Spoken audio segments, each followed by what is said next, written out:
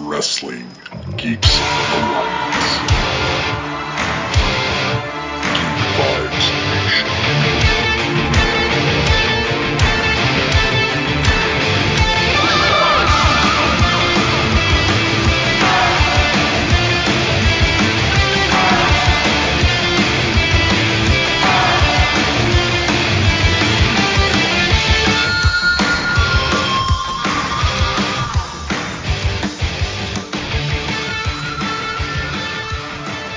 Hey everyone out there, how are you doing? I'm Dane, and this is another episode of Wrestling Geeks Alliance.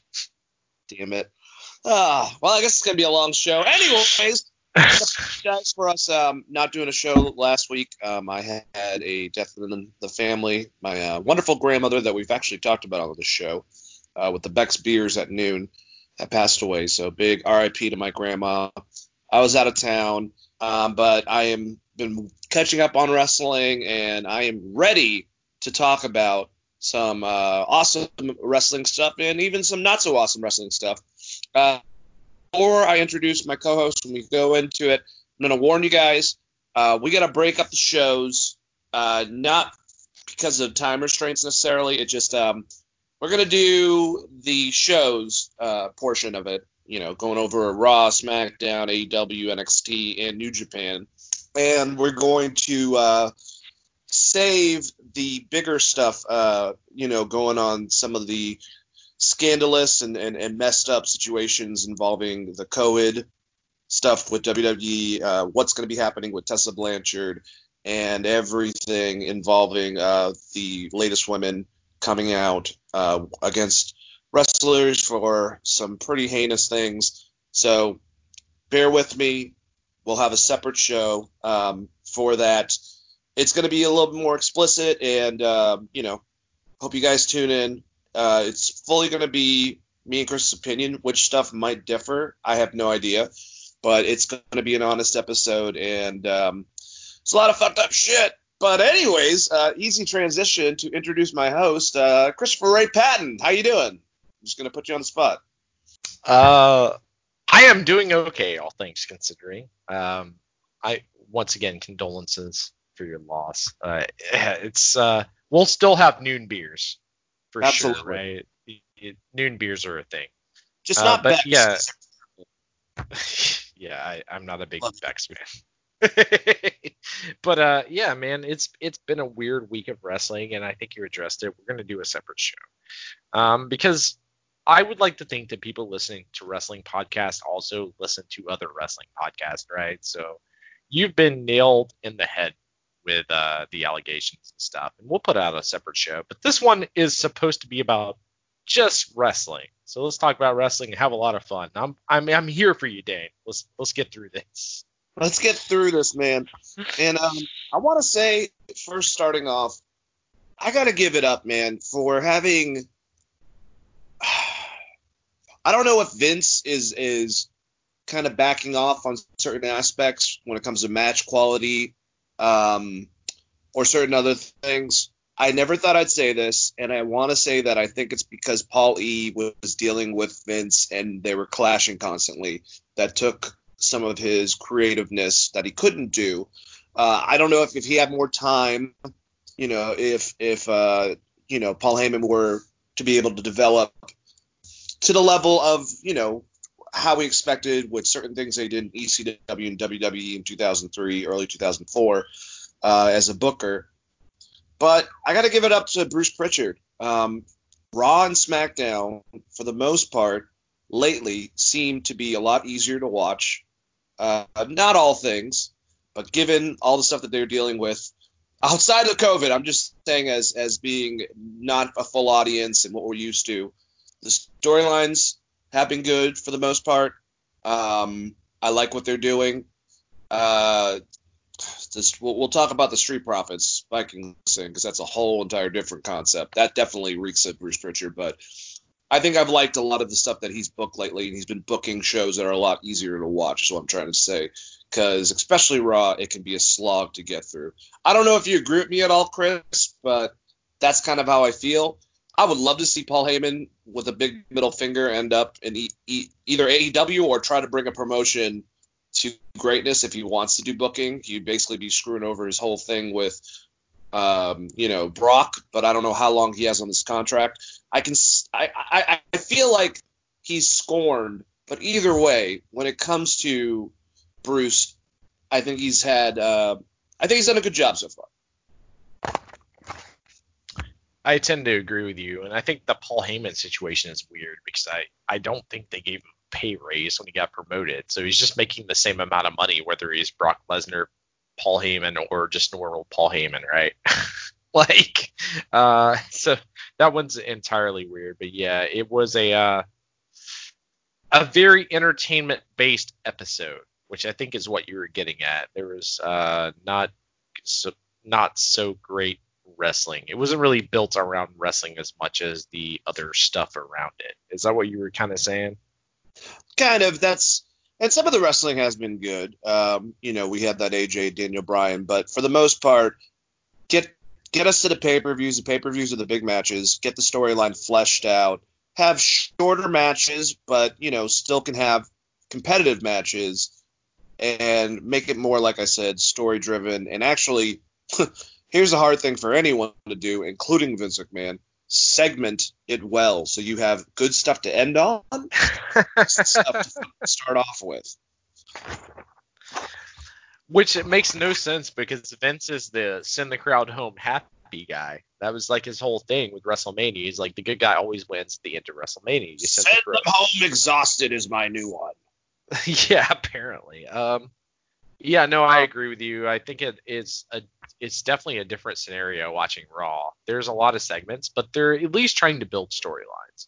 So I'm not ready to bury it yet. I mean, some of the storylines suck, but yeah, they're trying, right? So it's hard for me to bury it because, like, we'll see how it plays out, but it's very hard for me to just straight bury a guy that's in a job for 1 week or whatever. And he's been there the entire time. It's not like he wasn't next to Paul while they were doing those 2 shows or whatever. So, and the direction seems very similar to whatever Paul was going in anyways. They haven't shifted things majorly.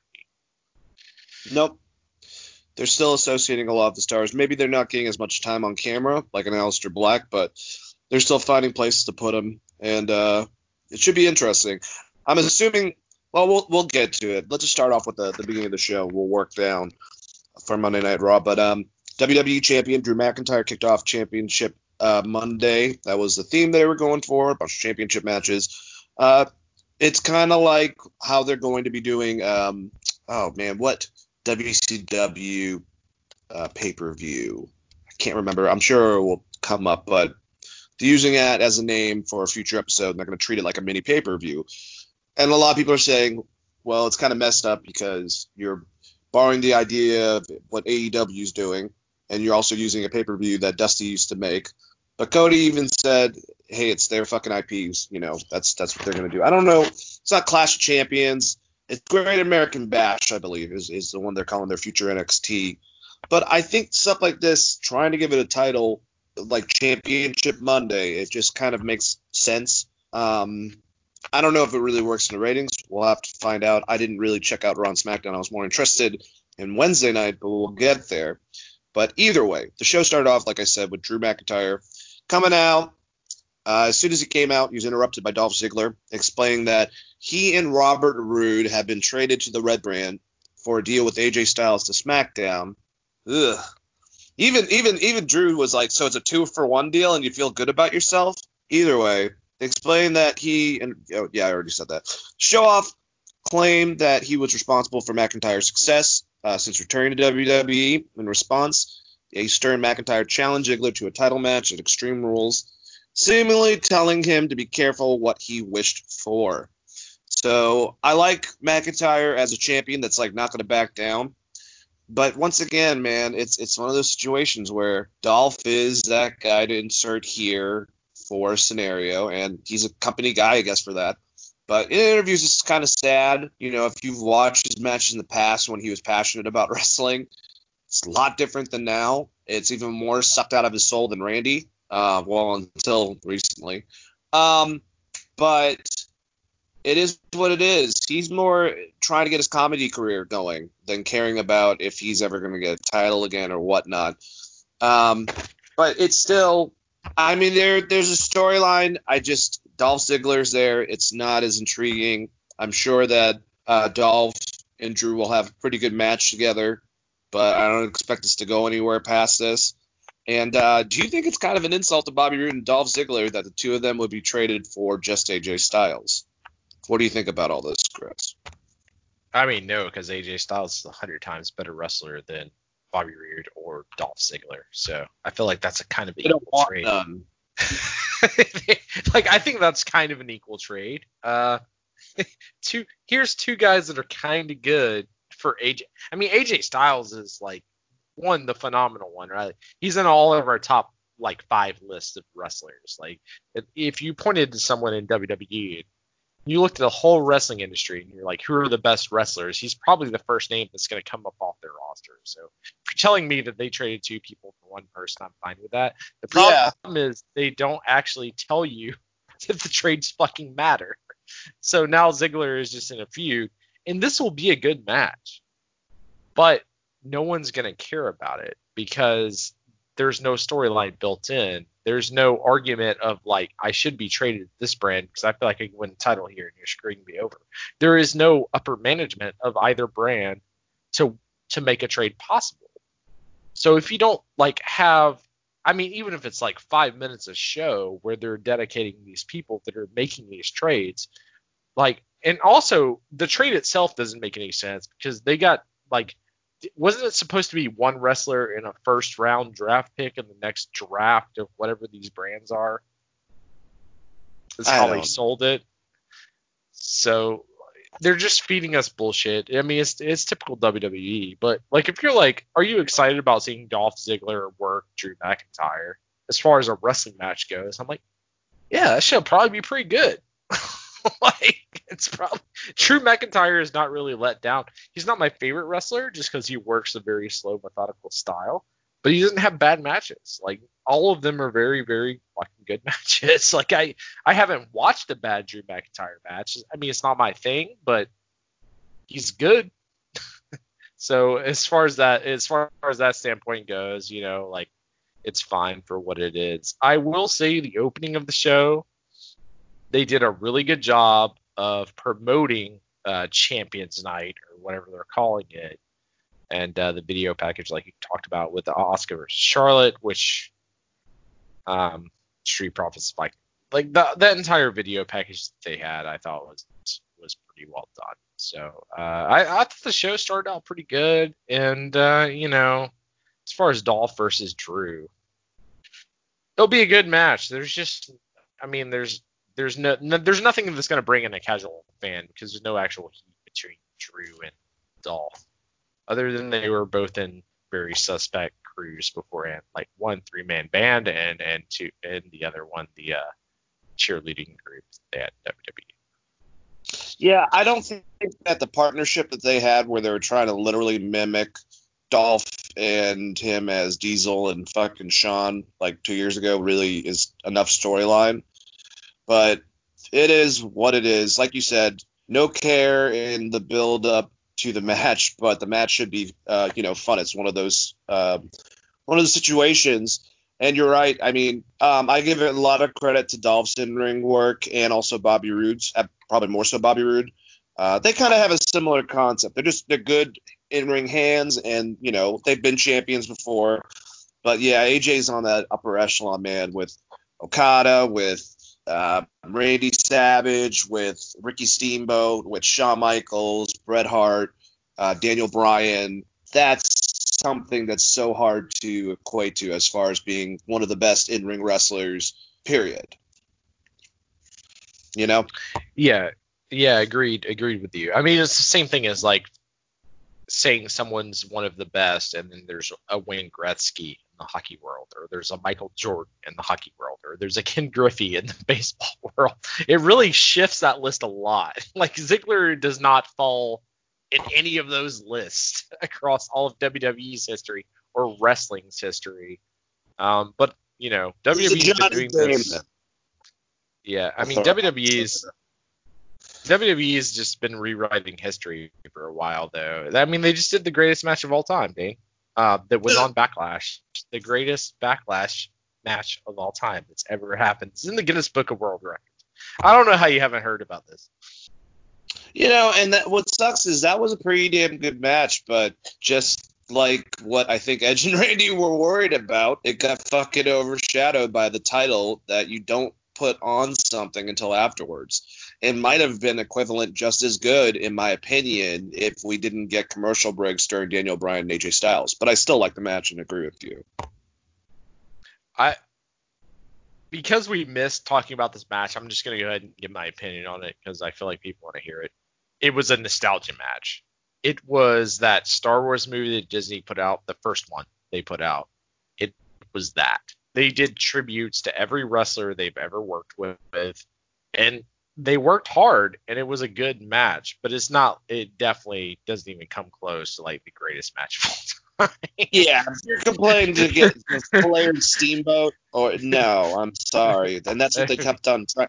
It was more like trying to do a tribute of like an Austin Rock match, Except neither of them are Austin or The Rock. Like, they don't have that presence that makes the match have that bigger feel. And I love Edge, and I don't know, I kind of like Randy Orton, as people on this podcast know. But he's doing good now with his promos and stuff. But yeah, I agree. Yeah, I mean, Orton's been great on the mic. Can't say anything about him. Once again, it's kind of the Drew McIntyre thing. It's the Triple H style of wrestling where it's just very slow, methodical, and pacing. I'm not a huge fan of. So I'm not gonna shit on him for that. Like, I thought that was a very, very good match that we should probably talk about because the Edge promo is going to come up later, and it's like one of the best promos he's ever cut, if not the best. But yeah, I mean, it was what it was. It was a very, very, very good. I mean, it was a great WWE match. Like, but it's not even better than some of the stuff they've had in NXT, Gargano and Ciampa. So I liked. Oh, and just to throw a little shade before you continue. Hey, Randy, if you want to complain about people doing leg slaps, maybe you shouldn't do it when you do the punt. Just an idea. I don't know. Yeah, I mean, is that all his character, though? Because that's what me and you were talking about beforehand. Is that, like, all just Randy Orton the character or Randy Orton the person? It's hard to tell because he's like a notorious dick to people. Like, if you walk up and ask him for an autograph at like the gym or some shit, he's been notoriously a dick. So it's always hard to tell. Like, is he just keeping it kayfabe 100% until everything is turned off and he's with his family or whatever, or is he just an asshole? Yes, I mean, like, is he one of the greatest? Is he one of the greatest wrestlers of all time, as Ric Flair would say later in the show? Or is he just an asshole? The thing is, and I've heard him say this, I've heard other people say this, Rick really believes that he's one of the best in-ring wrestlers that he's ever seen. That he can do anything that those guys do, but he chooses not to and picks his spots. I've heard him say that a million times, and I don't think he's just trying to sell Randy. A lot of times he has no reason to. I mean, Randy Orton is crazy athletic, even if you go back to his early career. Like, if he wanted to do a Phoenix off the top rope, he could. Like, there's no reason he wouldn't be able to do it. It's just he's more of the heel. He's always wrestled with that heel Triple H kind of mindset, like all those cats did. They came through there. I mean, and like his dad, like even Bob Orton, and I kind of shit on him beforehand because the cast gimmick that lasted 4 years or whatever. But I mean, like, he's a great wrestler. They're all great wrestlers. It's just a very different style, and Randy is wrestling very. It's like Randy should have been born in 1970, and then he wouldn't be having this conversation. He'd be like, he's the greatest wrestler of all time. Because what happens is now he's wrestling people with different mindsets of what they want to get in, and he's very slow and methodical. So what happens is, like, your favorite wrestler, or like one of our favorite wrestlers, AJ Styles. You put AJ Styles against like Randy Orton, and what happens is the match is like a sludge. It gets very, very slow versus what you would want out of an AJ Styles match. But like if you put like Randy Orton versus like Bruno Sammartino or something, or like him versus Terry Funk, it becomes a very different conversation. It's just wrestling has changed. That's a I really don't know. good point. It's he works much like his dad. I mean, he like, you know, he has this big out of nowhere spot or whatever, but the rest of his in-ring work is, I mean, Randy Orton, the reason people love fucking Randy Orton is that he is very 70s, 80s wrestling. That's why Jim Cornette and Ric Flair and fucking JR, they all put him over and stuff like that. And I get it. Arn Anderson's another guy that I've heard talk very big. And I like Randy as a heel especially. I think he's one of the best heels of his era for sure. And his in-ring is not bad. It's just like you said, more slow and methodical.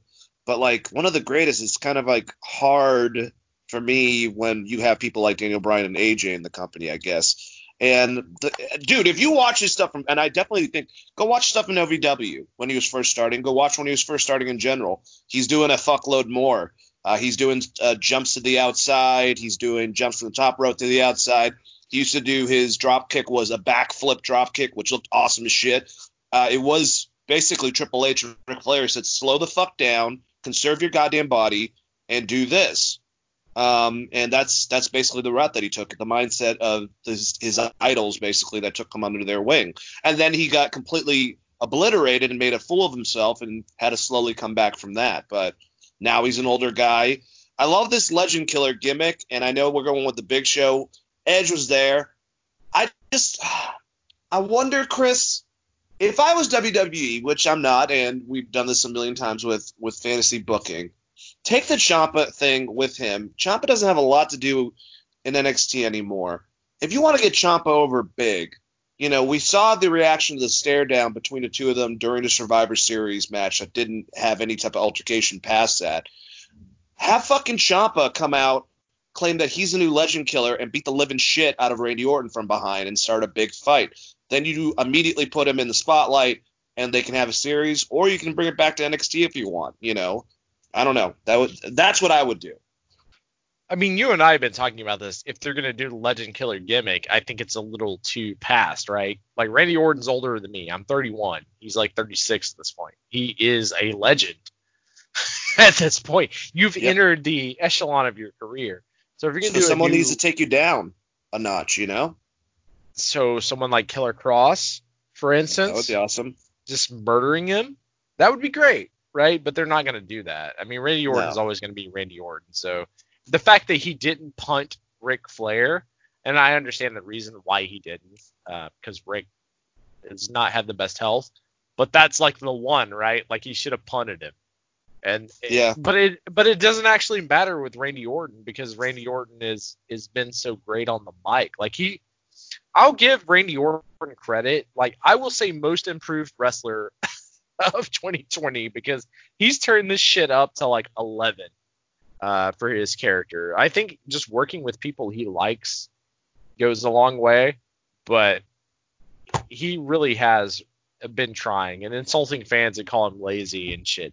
But he's not wrong. I mean, like, wait, you want me to fucking have a match against Jinder Mahal? You think you're gonna get my all of Randy Orton?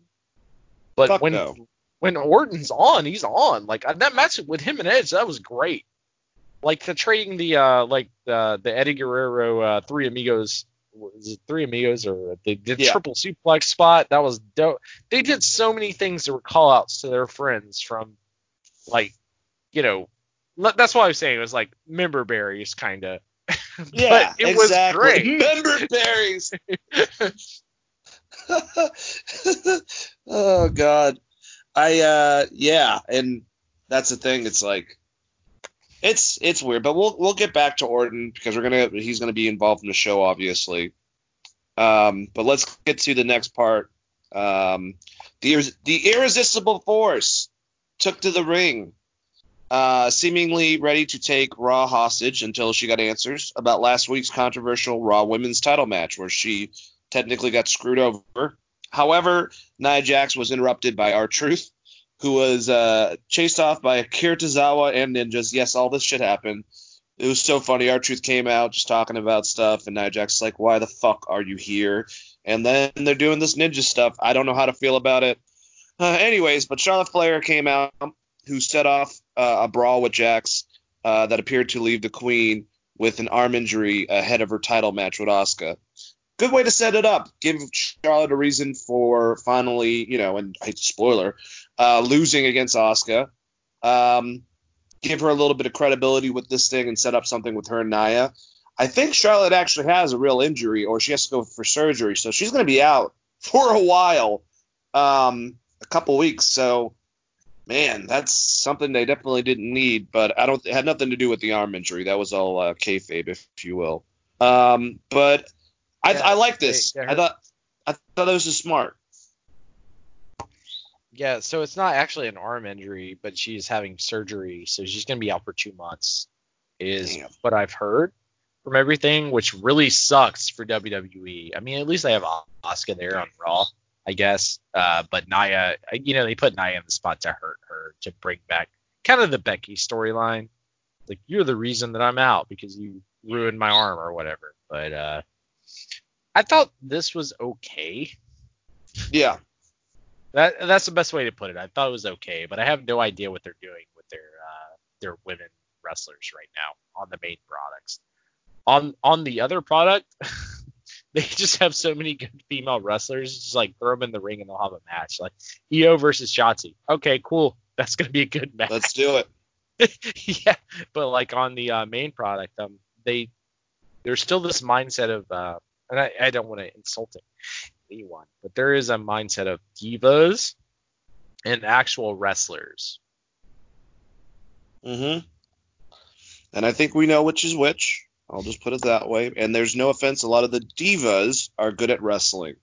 But, compared to an Asuka or a Charlotte, Io Shirai, it's a little bit different. It's like what we were talking about beforehand.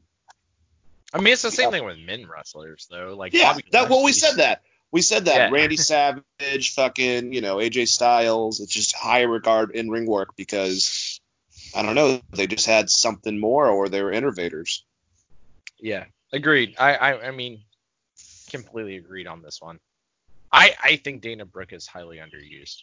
I'll say that. I do too. I'm glad they step her in every so often, but they need to, kind of go completely in on it. Liv Morgan, for that matter, has really impressed me lately, and she's kind of taken a dive too and kind of gotten beaten.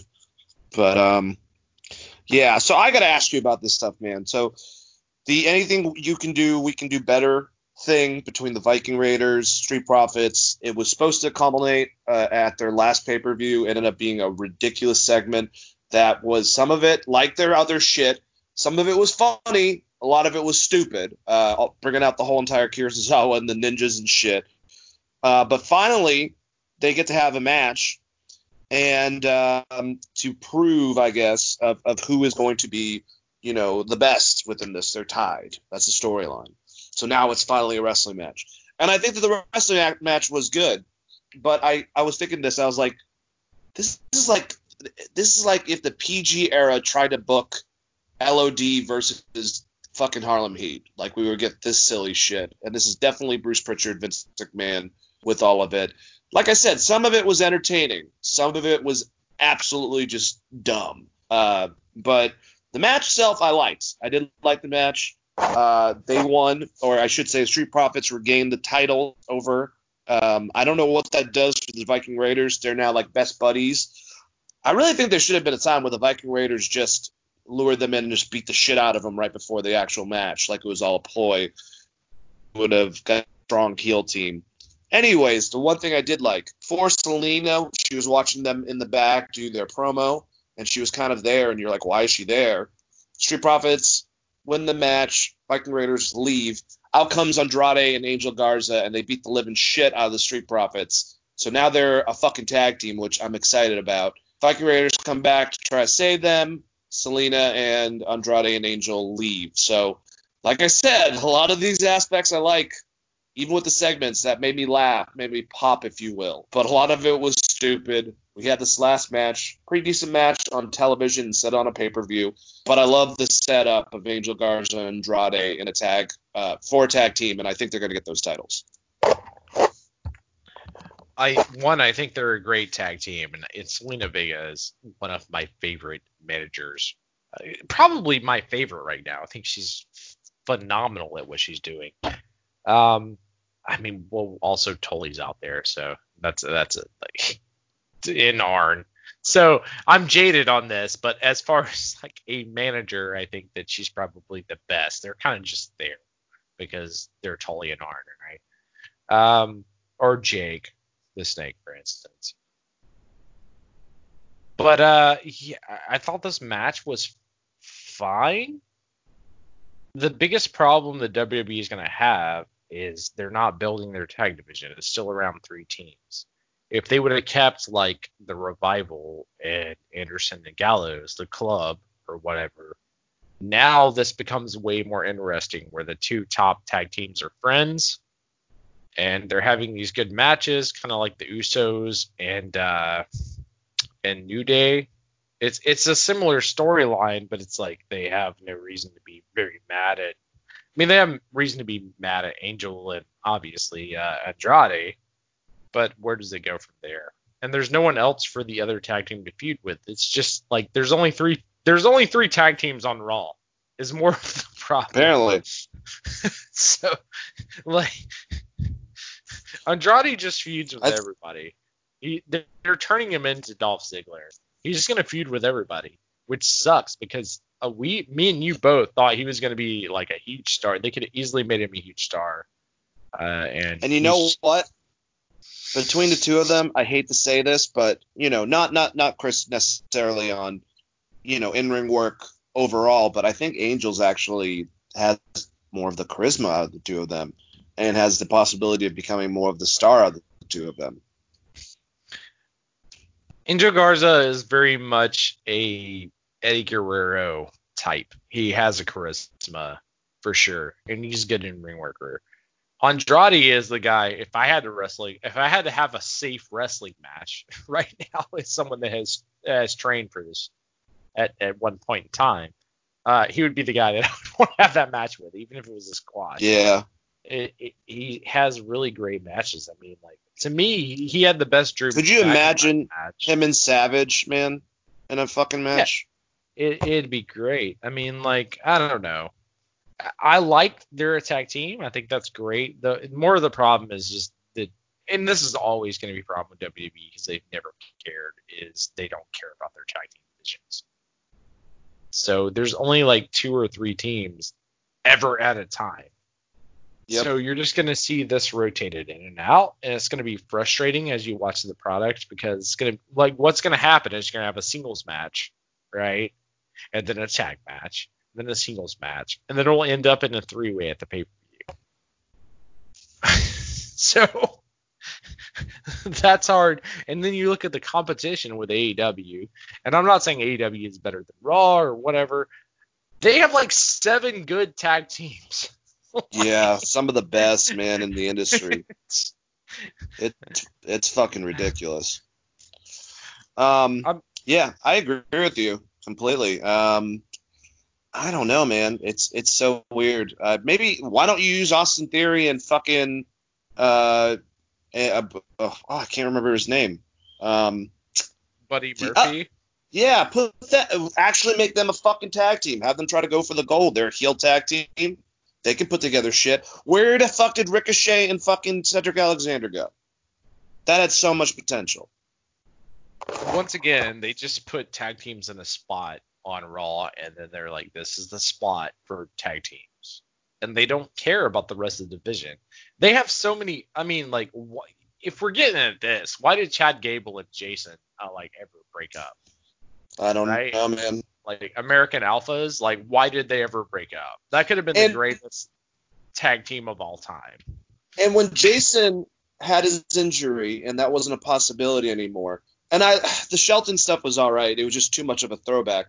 You could have replaced Jason with Apollo Crews, and him and Chad would have been a great fucking tag team still. But they just, whatever. He's Shorty G, remember? Forgot. Ugh. No, I try to pretend that Shorty G doesn't exist in my mind because Yeah. losing someone of the talent level of Chad Gable is baffling to me. It's Well, baffling. hopefully with SmackDown, stuff's headed in a different direction. Who knows if that's actually going to happen. The next thing that we had Charlotte and Asuka. And despite suffering an injury to her left arm in the brawl with Nia early in the night, Charlotte Flair fought valiantly in hopes of capturing the Raw Women's title. However, once she was trapped in the Asuka lock, the Queen had no choice but to tap out, ensuring the Empress of Tomorrow's reign would continue. It's a good match, probably match of the night for me. I mean, they arguably the two best females on the main roster, I would say, when it comes to wrestling, and two of the best in the world, period, female or male. So they're going to have a good match. It was definitely lightened down because it was a TV match. But like I said, it made sense that Nia hurt Charlotte's arm. Charlotte is a kryptonite against Asuka. It's a big testing point. Seems like something you would say for a pay-per-view, really. But, she got the Asuka lock. Her arm's already fucked up. Asuka gets the win. It kind of sucks for Asuka that she can get a complete win, if you will. But like I said, I think it was match of the night. What do you think about this match, Chris? I agree with you. Match of the night. Match of the night, by far. They're both great. I would want everyone to keep in mind that Charlotte has been wrestling on 3 shows where everyone else is just doing COVID stuff, apparently. What the hell? Charlotte's been working her ass off. I'm not going to say I'm not insulting anyone, but like Charlotte's been doing pay-per-views and doing NXT and whatever other show they throw her on. She's going to be back in 2 months. And she's definitely going to be an anchor on Raw. And they've done a great job with Asuka. The fact they're letting Asuka talk and promo more, I think is amazing. Doesn't have to be in English. Like, look at her YouTube channel. It's just great. They should actually look at her YouTube channel and be like, that's how you make this character good. She's just such a monster, like Asuka and Charlotte. I thought it was a fucking great match. The Nia thing, I don't know. I mean, I guess you have to have a heel there. I just kind of don't want Nia wrestling either of these people because I'm very afraid that she's going to drop 2 of the best female wrestlers on their neck or something. I don't like it.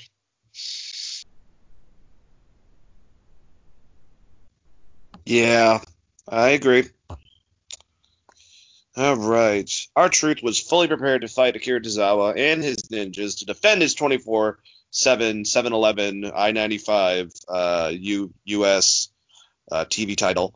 But he was not prepared for Bobby Lashley. The Almighty bulldozed through Tozawa's ninjas and then ragdolled R-Truth around the wing in his full Nelson. After dishing out enough damage, Lashley left with MVP, and Tozawa emerged from under the ring, sliding in for a pin and capturing the 24/7 championship.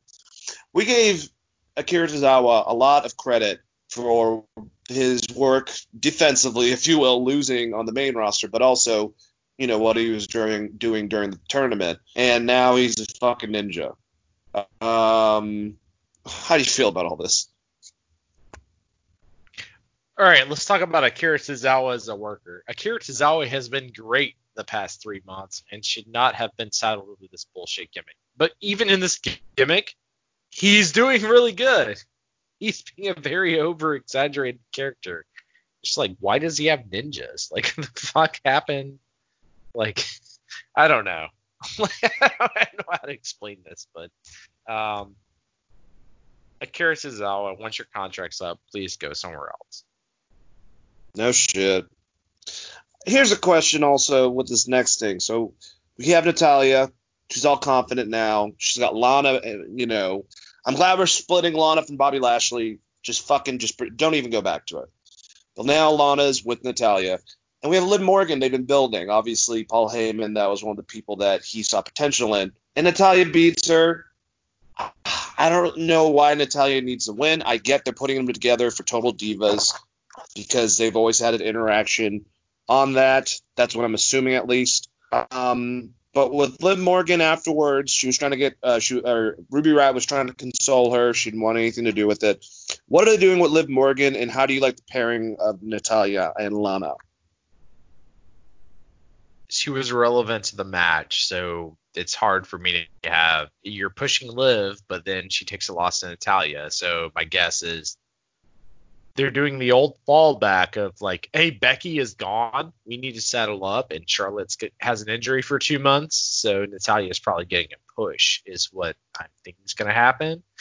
Lana as a manager, like, that's weird, right? Because they didn't even really finish off the feud with her at that pay-per-view. I mean, they had a blow-off, but they didn't have it like a divorce, or they didn't like it. So the entire thing is weird. I like Natalya. I think she's pretty good in the ring.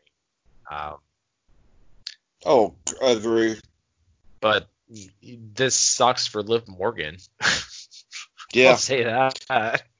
Is there anything going with maybe getting her and Ruby together in a tag team and putting them in the tag team division? Dane, you're asking if WWE cares All about right, yeah. tag teams. Well, they've been using him lately on NXT, and you got Bayley and Sasha with them finally. So there's been some good things, I suppose.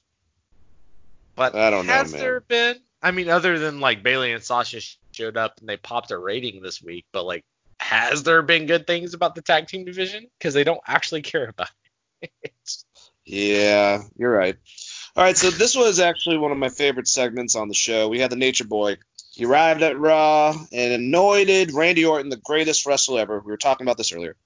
In the wake of his win over Edge at Backlash and his heinous attack on Christian, retiring, well, that's what he claimed, both guys, the Viper arrived to accept the honor and let the WWE Universe know that he has plans, once again, commenting on his legacy of being the Legend Killer, which made me all of a sudden think like, you're not going to fucking RKO Ric Flair, which would have been fucking crazy and actually would have been much more nuts than what happened. However, the Big Show arrived to tell off Orton for his ruthless actions last week. Remember, the last time we saw Big Show, he popped up and fought Drew McIntyre after his Mania match and was a heel. But now, because he had his Netflix show, that, during a promo beforehand, he definitely had a plug, which I actually do like. It's very charming. Don't expect it to be fucking Emmy Award-winning material, people. However, he basically wanted to take out Randy for his actions after a heated back and forth. The world's largest athlete dared Orton to step up, but Orton and Flair left, and the Viper, warning the Giant of what happens next, is on him. So we have something I don't care as much. It's going to get Randy to get another legend, legend killer, that type of gimmick. But the Flair kind of now seems like he's going to be Randy's manager.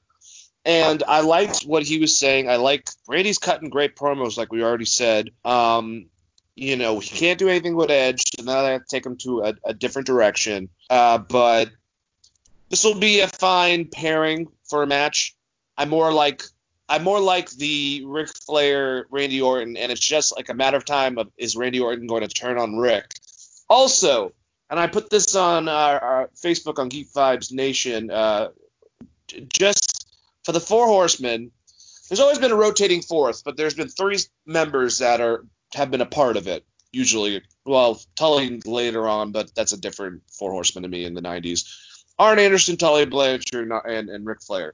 Ric Flair gets Randy Orton, Arn Anderson gets Cody Rhodes, and Tully Blanchard gets Shawn Spears. What the fuck? Anyways, Chris, comment on this segment. 10. That's a good gimmick, right? It's not like anyone on this podcast has ever talked about how that would fail. I don't even know where to go because you threw the Shawn Spears thing. The Randy Orton, Ric Flair interaction was great. I just expected him to punt Ric Flair because if he's the legend killer, kill the legend. In fact, I would have him fucking punt. I mean, you can do a punt without actually doing a hit in general. It requires 0 bumps, right? It just depends on how you film it. I would have him punt his own dad. I'd have him be punting everyone. Anyone that's in the Hall of Fame. Call him up. Randy Orton should be punting them if you're going to bring it back as a legend killer. But outside of that, I don't know. the Sasha Banks and iconic stuff. I not very good. Flair was great. Orton was great. It filled up a lot of time. Do you think that that's inevitably going to happen? That, if Rick's going to be in his corner for a while, and then eventually Randy's going to fucking just either punt or RKO him? I don't think he's going to catch an RKO, but the punt is the fact they're bringing back the punt makes it very serviceable for Ric Flair, right? Because they're not going to let Rick take a bump because of all. Even though he would. I mean, he would. I'm not saying. I mean, Rick's probably taking a bump at his house right now. Like his wife accidentally opened a cabinet too fast. He just took a bump. Do you think he put his jacket on the ground and gave it an elbow drop like that? Yeah. But I like doctors in WWE because they don't want to get sued. They're like, Rick, you can't take a punt. But the punt, you can, if you pull the camera angle right, you don't even have to hit the guy with your foot, right? So I feel like yes, he is getting punted to oblivion, and it would be so great if they, like, I don't know, bring in everyone. Bring in Ricky the Dragon Steamboat. What's he doing? Let him punt that guy again. Like Sting. Oh no! What if Ricky get a confrontation and then he goes to do the crossbody and goes right into an RKO and then a punt? See, that'd be cool. Yeah. Is he too old? No. People would love that. People love RKO out of nowhere. Anyways, Randy Orton's on fire right now, and I don't know what happened in the past.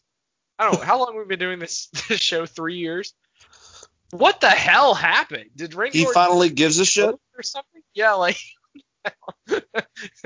I've been burying him for 3 years, and now I have to put him over because he's been really great. What the hell? I'm gonna blame it on the company. That's all I can do. I'm blaming you, Vince. Blame it on COVID. That was a joke that actually makes sense because it's all been happening. I don't know. Maybe he's getting more time. Anyway, so like you were kind of alluding to, Billie Kay and Peyton Royce set out to make Championship Monday a repeat of WrestleMania 35, where they dethroned Sasha and Bayley to become the women's tag team champions. However, it was not meant to be. And Banks forced Royce to tap out with a bang statement. I think that they're going to put more stuff between Billie Kay and Peyton Royce, which I don't get, but they've already alluded to this when Billie slapped her when she lost the match. So I kind of see that coming. I don't care for the match. I'm just glad that Sasha and Bayley got that fucking win back for Mania. That's the only thing I can say about this. WWE doesn't care about tag teams. That's it. That's my only comment on the match. That's it. All right, so after the match, the boss said that she heard Bayley talk about being a double champion and wants to become one too. And it was almost like, uh-oh, is this finally going to happen? And then she called out Raw Women's Championship or champion Asuka. So the Empress of Tomorrow accepted the challenge, but she basically came in the ring, got in her face, and Sasha got her in the bank statement. So we got a good match set up. I don't think they give a fuck about the brand split, so whatever. I'm just not going to even get annoyed by that. I guess because they're the tag champions, they can go from one to the other, so I guess technically I'm not going to even fucking give them credit for that. But we're getting Sasha versus Asuka. That should be good.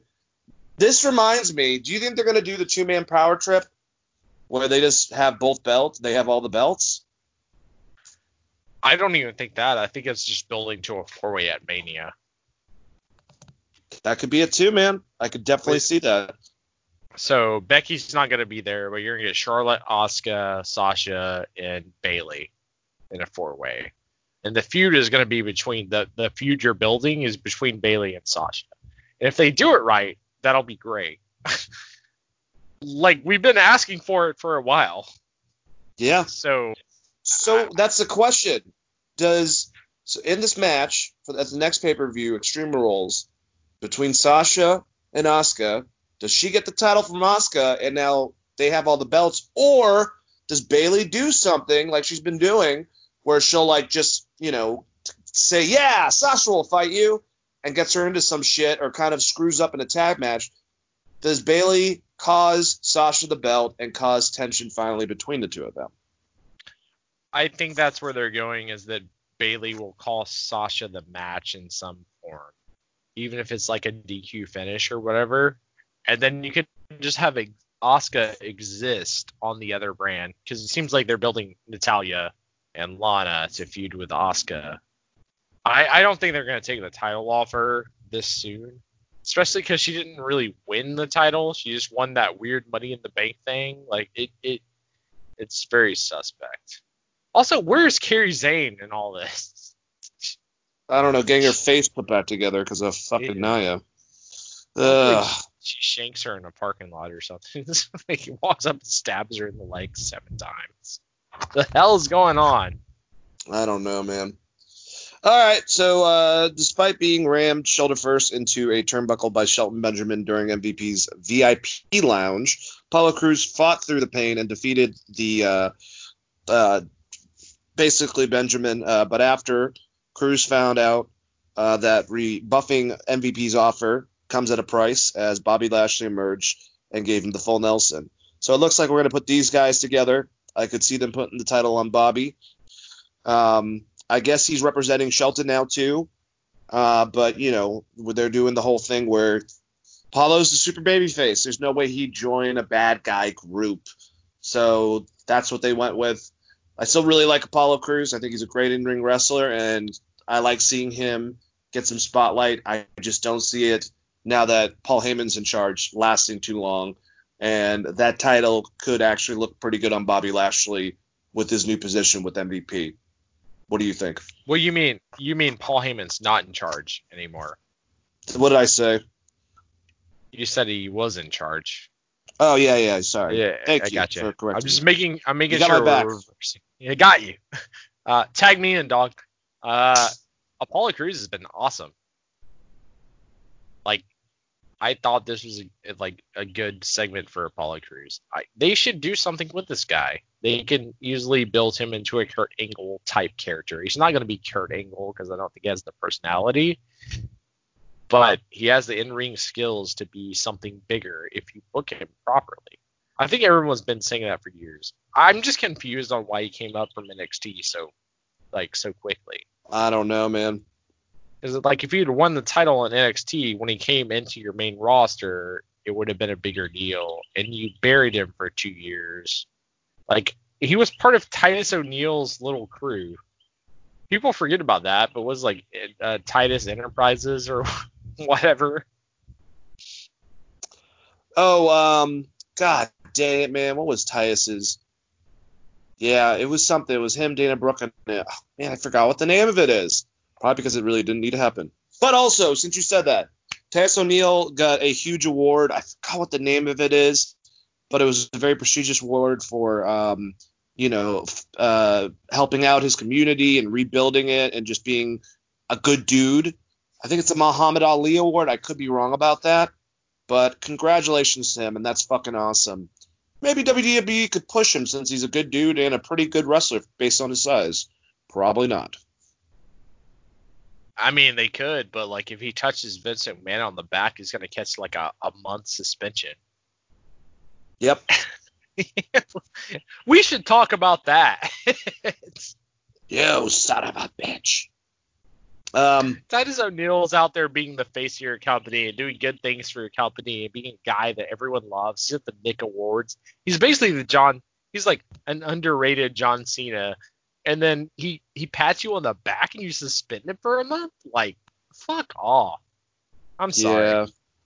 I'm still pissed about that. We talked about, you want to dive into the archives, listeners? We definitely talked about this before. So he got the Muhammad Ali Sports Humanitarian Award. That's a huge prestigious award in Tampa. And good up, Titus. I agree with everything Chris said, though. So the last thing that we had for Monday Night Raw was a segment with Rey Mysterio. He returned to the ring, expressed pride in his son Dominic for fighting off Seth, not based on what he told him not to do, but he fought him off and got away from his disciples, but he expressed that he needed to settle the score with Rollins himself. It wouldn't be long before the Midnight Messiah, Murphy and Austin Theory arrived and tried to intimidate Mysterio and Dominic. However, Mysterio had backup with Aleister Black and Humberto Carrillo, who helped turn the tides in the fight. Things looked bleak when Rollins and his crew got a hold of Dominic and tried to inflict the same eye injury on him while Ray watched, but Black and Carrillo arrived with chairs to stop these guys. So it looks like we're going to be getting a 3-on-3. I'm assuming Dominic's not going to be involved in this. Either that or Mysterio maybe gets taken out. I don't know if they're going to do that, but Mysterio, Alistair, Humberto against the Straight Edge Society point two. What do you think? I think babyface win, you put Dominic over, or now this is fantasy booking. They lose, he gets brutalized, they ruin his face, and they make a point to show that his face is ruined. And now he starts donning his dad's mask. He starts being Rey Mysterio Jr., basically. I think there's so many ways to get Dominic over. He's good in ring, and also his dad is Rey Mysterio Jr. So, I don't know how I can't even come up with a scenario on how they can fuck this up, but I also know they can possibly fuck this up. Yep. But what would you think about them taking his eye? And that's why he wears a mask. That's why he switches to being a full lucha to replace your, Ray's not going to be there forever, but they could be a tag team, and then Ray could retire, be his manager. I think there's a good way for him, good reasoning for him to don the mask, right? Lucha, that's the importance of donning the mask is family lineage and what what the Aztecs went through according to Lucha Underground. So yeah. But you get what I'm saying. You can build a storyline around this. I don't know. I know that he's lost a lot of weight and he looks in way better shape than he did when he first showed up. He looked great in that attack against Seth Rollins, man. He was very quick. Yeah, so I mean, that's how I would build it. If it's me personally building it, I'm like, they slaughter his face somehow. I obviously I'm 1970s, but Abdullah the Butcher, he pulls out a knife and he just starts slicing the face. And now this man has to don a mask because you've ruined his face. Right? This is very interesting. I like it. You can do it at the pay-per-view. You can have a 3-on-3, Dominic's in the corner of them, and then afterwards they knock out all the heroes and do what they were going to do before, have Ray watch while they take it out on Dominic, and then he has to wear a mask for whatever reason, for whatever they do to him, and you can kind of go down that route. I like that idea. I'm just wondering, is Seth Rollins, we kind of talk about this every single time, the Midnight Messiah, the Monday Messiah, is that really fucking doing anything for him? I want him to go, and I've said this a million times, when I first started watching wrestling, I was very impressed by Seth as a heel. I thought he was very good, and I thought he was, very Triple H-ish in aspects, but he was the Architect was such a fucking dislikable heel. This one is just boring. As far as a cult leader, he's just, I put Brody Lee over him right now. And you've had so many good ones in the past. CM Punk, Bray Wyatt, Kevin Sullivan, Raven. It's just not working for me. I want the Architect, if he's going to be a heel. I think that's been the best of Seth, period, so far. I love that babyface run. That was a fucking minuscule moment. But I think the Architect, that swarmy heel where he's a dickhead, it's better for him, man. I don't know. What if the savior is the Messiah goes to NXT and he's still part of the Undisputed Era, and then you have the 4 Horsemen of the Apocalypse? That's interesting. Or just a 4th member and calling him that. I like that name.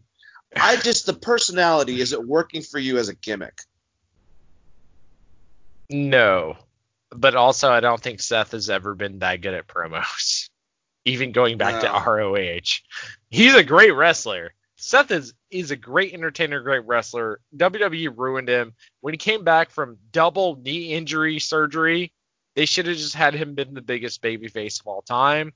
So I blame this all on WWE. Like, why would he be a heel coming back? Like, they popped for him like they did Triple. They did the same fucking thing with Triple H. When Triple H came back from that quad injury and he won that Royal Rumble, he was like the biggest babyface of all time at that point. Like, why would you have not have done that with Seth? And then instead he was a heel and Finn got his arm broken and whatever. They put the title on Kevin Owens, which was great because Kevin Owens is a good champion, but he was a transitional champion because you're bringing in Goldberg, you're bringing in Brock, you're doing a bunch of other shit. There's a lot of conversation to be had about Seth Rollins. His career could be a different trajectory if he would have came back at Mania after those knee injuries and won as a babyface and been a babyface against the company instead of like 7 months later he's a babyface. A lot of his career would look a lot different because even the Bray Wyatt thing I think people would forgive because they're like, he was like, he's kind of like John Cena. But the problem with Seth Rollins is like you never know what his character is. Like he's the Monday Night Messiah. That's just a gimmick that Michael Cole said to me. Like it's not like Bray Wyatt where he has actual cult. He just has dudes that hangs around with him. It's not believable. It's not like Aleister Black sitting in a closet or whatever, like chanting around candles. Like that's believable. But Seth Rollins' Monday Night Messiah gimmick is like, I just say a bunch of stuff into a camera and then they give me a gimmick. That's how it comes off to me. Like the Brody Lee example is great because Brody Lee's character does seem like he is starting like a militia of wrestlers, specifically with the Colt Cabana stuff. So I have a problem with it, but it's easily solvable because Seth Rollins is very good. You just get, one or two other guys. You do the 4 Horsemen of the Apocalypse thing. You can use 4 Horsemen, obviously, because you own all the rights to all that shit anyways. And maybe he makes Ric Flair a manager or something. Like, that's what they should be doing. Maybe now, what they're actually combine doing them with Mr. Randy Orton, who already likes Austin Theory a lot and has put him over. Maybe make that a unit. Are you saying they should? Or is that too much? I think they should fucking get Randy Orton, call him the cleaner. Because if you're gonna be a dick to the other, if you're gonna be a dick to competition, you might as well throw the full birds like Austin, right? Like, might as well. I mean, like, what are you gonna do, Randy Orton? He's the cleaner. Because you can't there is no like copy infringement of calling someone the cleaner because it's from the Pulp Fiction movie. I mean, he's the wolf, he's the cleaner. So you could definitely do that. That would be awesome. I don't think they're going to do any of the shit we just said, but it would be great. Probably not. Yeah, I agree. All right, well, I guess let's go to AEW. I thought Dynamite this week was pretty damn good. We opened up with the Lumberjack match with Wardlow and Luchasaurus, and once again, I think they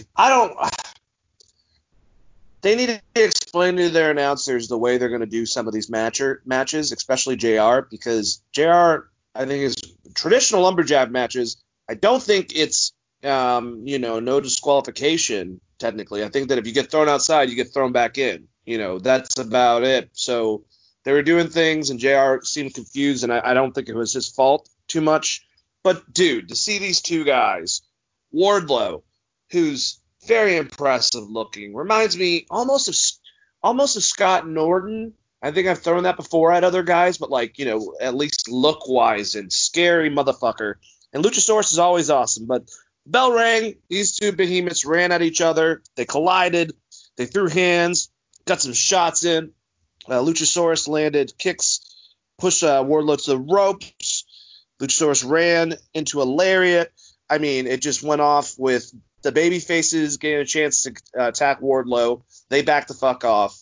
And then you would have it with Luchasaurus getting thrown out, and the heels beat the shit out of him. I don't know why Ricky Starks is with the heels. I want to say that. I think he's more suited as a babyface, especially like later on when he's helping break up Sheeta from killing Penelope Ford and also last week. But whatever. That's a minor detail. Then the fighting outside happens, and you basically have Jurassic Express going against Wardlow and MJF. And they go up to the top ramp, and people are just getting thrown the fuck off into the crowd of people. A lot of it was gaga, but it was still a fun big guy match that I enjoyed. And, the ending with Wardlow getting the win. So now he's 5-1, I believe.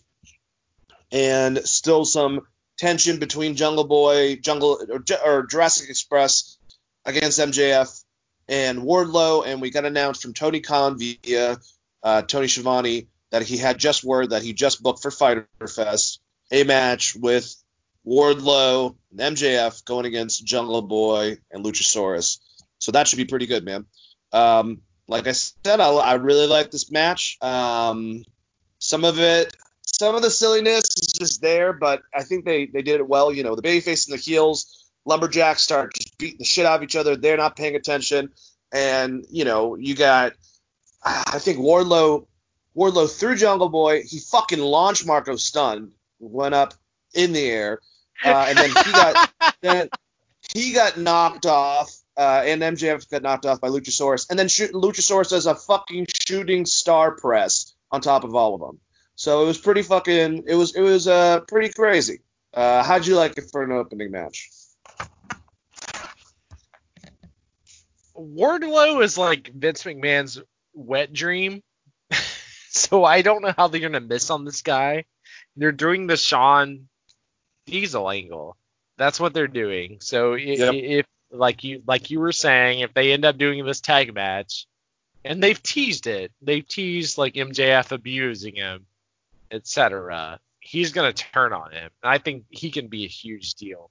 Because, like, I don't want to compare him to Diesel because he's a way fucking better wrestler than Kevin Nash. That guy is incredible. And I said that after that Cody match. I was like, he's fucking incredible. And then we only, saw, like, 2 matches before. Yeah, dude. That cage match. Like, he is great. And he saved Cody's life, too. So we should talk about that. Where he saved Cody's life after he went off the top. He had to, like, walk around like a that was their lodge. Yeah. I texted you immediately. I was like, oh, my God. Wardlow just saved Cody Rhodes' life. That's a guy you can get behind as a big guy. And he's stacked. I don't know. I love Wardlow. I think he's going to be a huge star. I could be completely wrong. Maybe he needs to lose the name. Maybe just War should be his name or something. But he's going to have the Diesel push. That's what they're doing. There's a lot of things in AEW that they recycle from other companies. And this one this one definitely seems like he's going to fuck MJF up at some time. Dude, I'm still convinced. I don't know. Like Cody throwing up the 4, in his promo the week previous and scratching his chest for some reason, and then with Arn Anderson and now this rumor that Tully's going to manage FTR. I think we're going to get basically the Sting versus Horseman storyline, and Darby Allin's going to get his win fucking from Cody eventually, and Cody's going to go heel. I really think that's going to happen. It seems a lot like AEW fans or in general, the booking is like, you remember when the 90s were good? Here's those storylines. Remember when the late 80s and 90s? This year you go. Yep, I agree. So I'm assuming that he's gonna kill MJF at some point. God, man. That's going to be fun. Hey, I would love it if MJF is the reason why they lose and he gets pissed off at Wardlow. Like, that'd be great. What I mean, yeah, that's Sean versus Sean with Diesel and Sean with Sid after the fact. He's always pissed at the other guy. They have nothing to do with it. It's such Sean a good was a good story. heel back in the day. Yeah. Well, are you saying that HBK is a good wrestler, Darren? Just in general, all around, yes, I am. The Okay. Michael Jordan of fucking wrestling. Thank you very much. All right, so here. Would dunk on him. Well, yeah, you're right about that. Kira Shida comes out, but before her match begins, what's his name? Penelope Ford's boyfriend, Kip Sabian. That's how irrelevant he is. He was getting her attention or flagging her down. Penelope Ford, she goes beeline for her. She's talking a bunch of shit. Argument breaks out, almost gets in a fight. So Shida's like, I got to get this shit over with real quick, and I'll be right back. She goes in against this poor girl, Red Velvet, beats her in 5 seconds with a running knee, and just gives her the Falcon Arrow, done, and then goes after fucking Penelope Ford. Punches Kip Sabian in the goddamn face, and finally they break up between Ricky Starks pulling her away and fucking Kip Sabian pulling Penelope Ford away. I'm really looking forward to this match. I like the build-up. I liked all of this, and it made Shida look like a fucking badass. They've booked Shida very well, and your synopsis of that is exactly how I felt. I was like, so I don't know. Shida showed up and she whipped everybody's ass. Jesus. Like, it wasn't even close. Like, it was a squash match, but they did it very well. There was so much extracurricular activities happening. It was like, but she gave zero fucks. She's like, I'm gonna win this match because I'm the champion. My God, Shida is great. Shida is great. Yep. So we had something that was kind of interesting. They tried to have basically a UFC press conference for the match with Jake Hager and Cody. And Jake was, playing the person that's late coming in, Conor McGregor, and being that fucking dickhead while Cody's on time. Arn Anderson basically says that Jake's got, he thinks he's better than everyone and that he's such an efficient fighter, but it's not going to work with Cody. Cody cuts a promo about Ricky Starks and how, he believes in the American dream and that Ricky didn't have, a whole lot. He came to the company and left with a fucking job. And, he's going in his babyface direction. And then Jake comes in with his wife, finally shows up, gets a little bit of shit from Cody and Arn. They go to do the face-off. And Jake, and this has happened in UFC, that, puts his fist to Cody's face. The dude's getting a brawl, somewhat. Cody, well, actually, Arn goes for him to want to fight him. Cody's like, don't fucking worry about it. I can handle it. And then Jake's wife throws water in his face. Brandy gets all pissed off, and the Hagers leave. Didn't think this was that bad. Jake's not going to win, just like he didn't win against Moxley, but he looks impressive. He's got that pedigree of being an MMA fighter. I get it. And I thought they pulled this off pretty well. I like the sports feel for things. I think at one point Arn got Jake confused with Jake Roberts when he was talking about him, but whatever. Arn's Arn. He can do whatever the fuck he wants. How'd you like all this, Chris? Well, I loved it because it's very New Japan. Yep. As far as wrestling, when you're doing the backstage press conferences and you have a bazillion reporters, who the hell are the reporters? It's just guys that you hire, I guess. I don't know. Like Dave Meltzer wasn't there, so that'd been awesome. Hey, yeah, what are you guys, But you get what I'm saying. Yeah. So they hired guys that were reporters, right?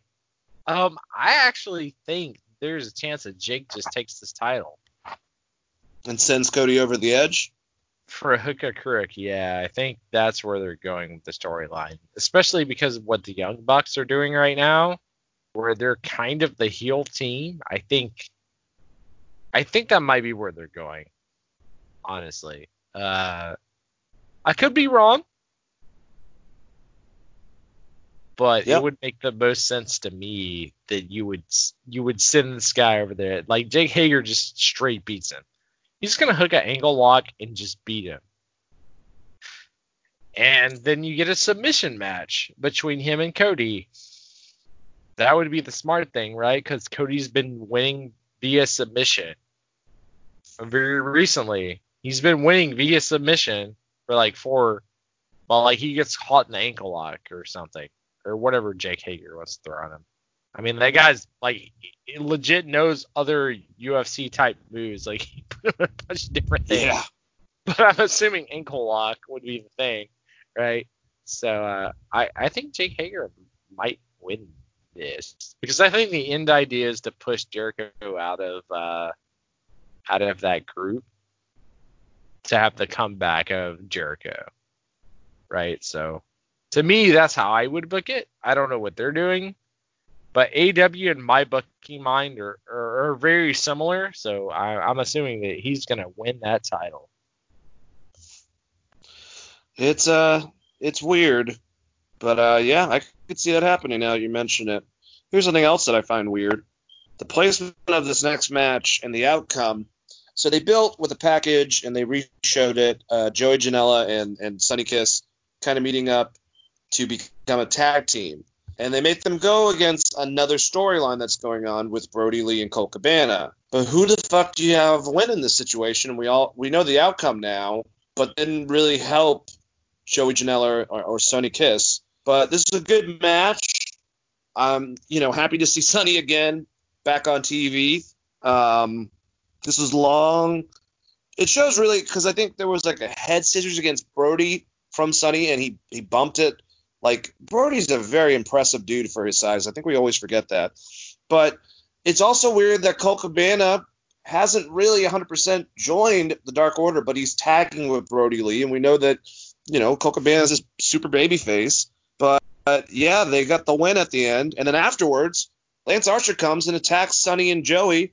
And Janela throws a chair at him, but Archer no-sells and kicks the shit out of him. And then Roberts is pulling Archer away. So now we got this scenario that seems like Jake can't handle his monster. And what, is he going to just go against the two of them by himself? I'm confused on all of it. Maybe Jake's going to be the tag partner. I don't know. What do you think, Chris? Confusing, for sure, but if the idea is that Jake can't control his monster and he's going to bury all these guys and that's your new star, do it. Lance Archer's great. Yeah. Like, there's no reason not to do that, right? Like, why is Lance Archer not murdering everyone on a weekly basis? Jake's like, I got you. Monster. He's like, I got you a title match, Beforehand, you were just fighting in your backyard for fun. In a wrestling ring at Darby Allin's house, or whatever the hell that was. But I thought this was pretty good overall. There's a lot of questions, and it's a lot of booking decisions, right? I mean, for me, Lance Archer is the star of the guys that you mentioned, so I would push him. Yep.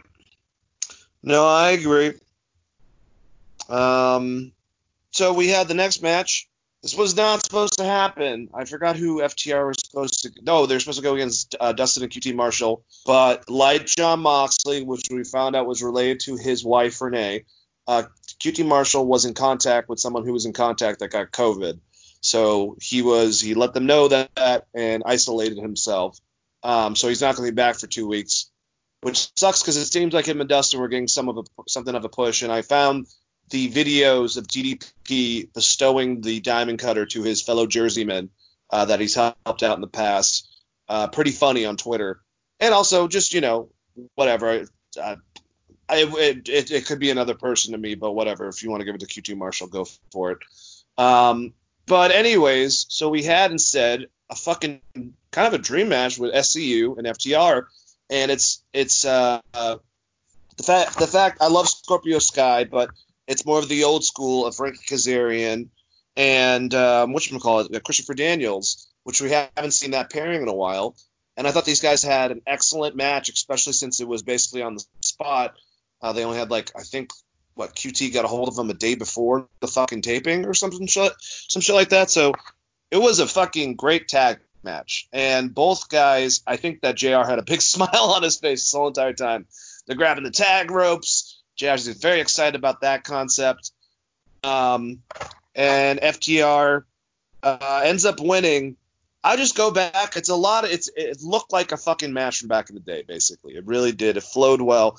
I'll say, man, two guys, I got to say, they look so fucking stiff when they're walking, and it doesn't take back from their in-ring work, is Christopher Daniels and Matt Hardy, man.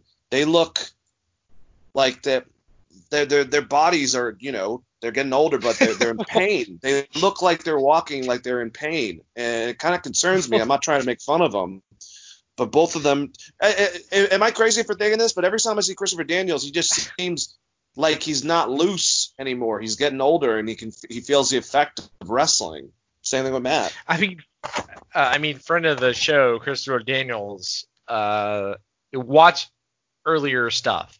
Like 2005, he was doing crazy ass shit. Like Christopher Daniels is one of the best. He's getting older. He's one of the best wrestlers to ever step between the ropes. Like Christopher Daniels is great. He is great, but yes, he is getting older, and he's like, at some point, if you're not going over as champ, like, yeah, you take the bumps and then you leave, like you just said. Man, my God. I feel like we should call Christopher Daniels real soon. Yeah, we should do that. Because I think the last time we talked to him was right before WrestleMania, even before AEW started. I know, man. It's just like talking to I'd love to talk to John Morrison again before he went, when he was talking about, I might go to New Japan, I might go to Mexico, and then he goes back to WWE, But getting back to the meat of this match, like I said, it was a very old school style match, but it's still very fast paced, a lot of fun. I love that part where Kazarian, they did the drop down and he goes for a leapfrog and fucking, I don't know if it's Dax, one of them. I don't remember their new names, but catches them in the fucking air, throws them on the goddamn ground. Like, it was a very violent match. And then afterwards we had something very interesting. I think that, to me, at least, it wasn't as – we should take one tag team out, basically, and we should have inserted one in. But since they've already had interactions, the Butcher and the Blade come out in – I think they stole the truck, basically, of FTR, and they were talking shit to them, and, they were alluding that they should look behind them. The return of the fucking Lucha Brothers, completely Phoenix is healed up. We have Pentagon finally back. And Dax said something funny online where he was like, they were like, zero fear. That's fine. You guys kind of hold the ropes 0 times or something like that, just giving shit to them. But I wish, no offense to Butcher and Blade, take them out of the situation, put LAX in here, and then we're going to get a tag match. We would have gotten a tag match. We are getting one with Butcher, Blade, the Lucha Brothers against FTR and the Young Bucks who came out to help out FTR, which I think this is going to be a situation where finally afterwards FTR beats the shit out of the Young Bucks. So I'm assuming, I don't know, and goes completely heel. But God, could you imagine, Chris, if we just took out Butcher and Blade, who aren't doing that bad of a job, but we put LAX in that situation, and it's LAX and Lucha Bros against fucking FTR and fucking Young Bucks? It would have been amazing. Well, Dane, can you imagine a world where one show has 4 tag teams the entire WWE? Damn, man. Such stacked tag teams. God, like, if dude. it was a territory, like Midnight Express and Rock and Roll Express would both be there. Jesus. The Rock and Roll Express could be there eventually, man. Just let them come in. Yeah, I forgot about that shit. They are there. And the Hardys are going to be there soon, too. I don't think this Jeff run is going to last. No. Great. I look forward to this. I love Phoenix and Pentagon as a tag team, and them pointing out their deficiencies of not wrestling the American style of tag team by not holding the tag rope or just doing whatever the hell they want. But at the end of the day, that's on your referee. Unless the referee is gonna call it, like they're just being heels.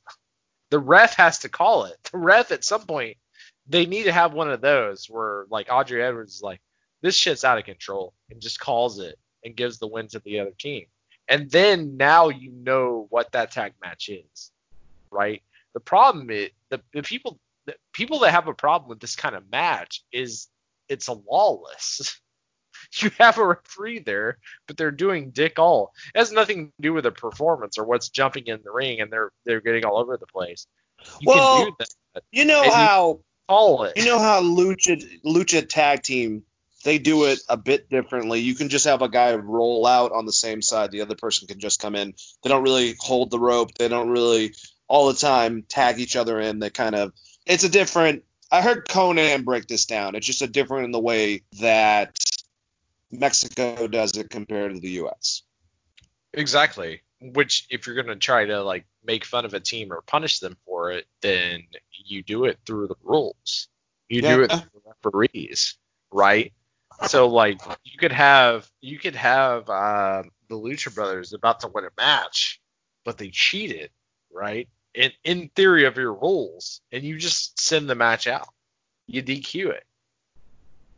This is the problem with not having any DQ. I know they don't want to do DQ finishes because of the dusty finish. So Cody is very opposite of that.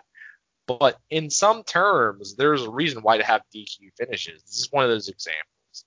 I'm very excited that Rey Fenix is back, and I am very surprised that he came back so fast after surgery.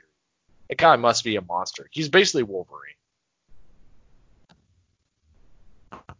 Yep, I agree. All right. Next thing, Brian Cage comes out and destroys someone.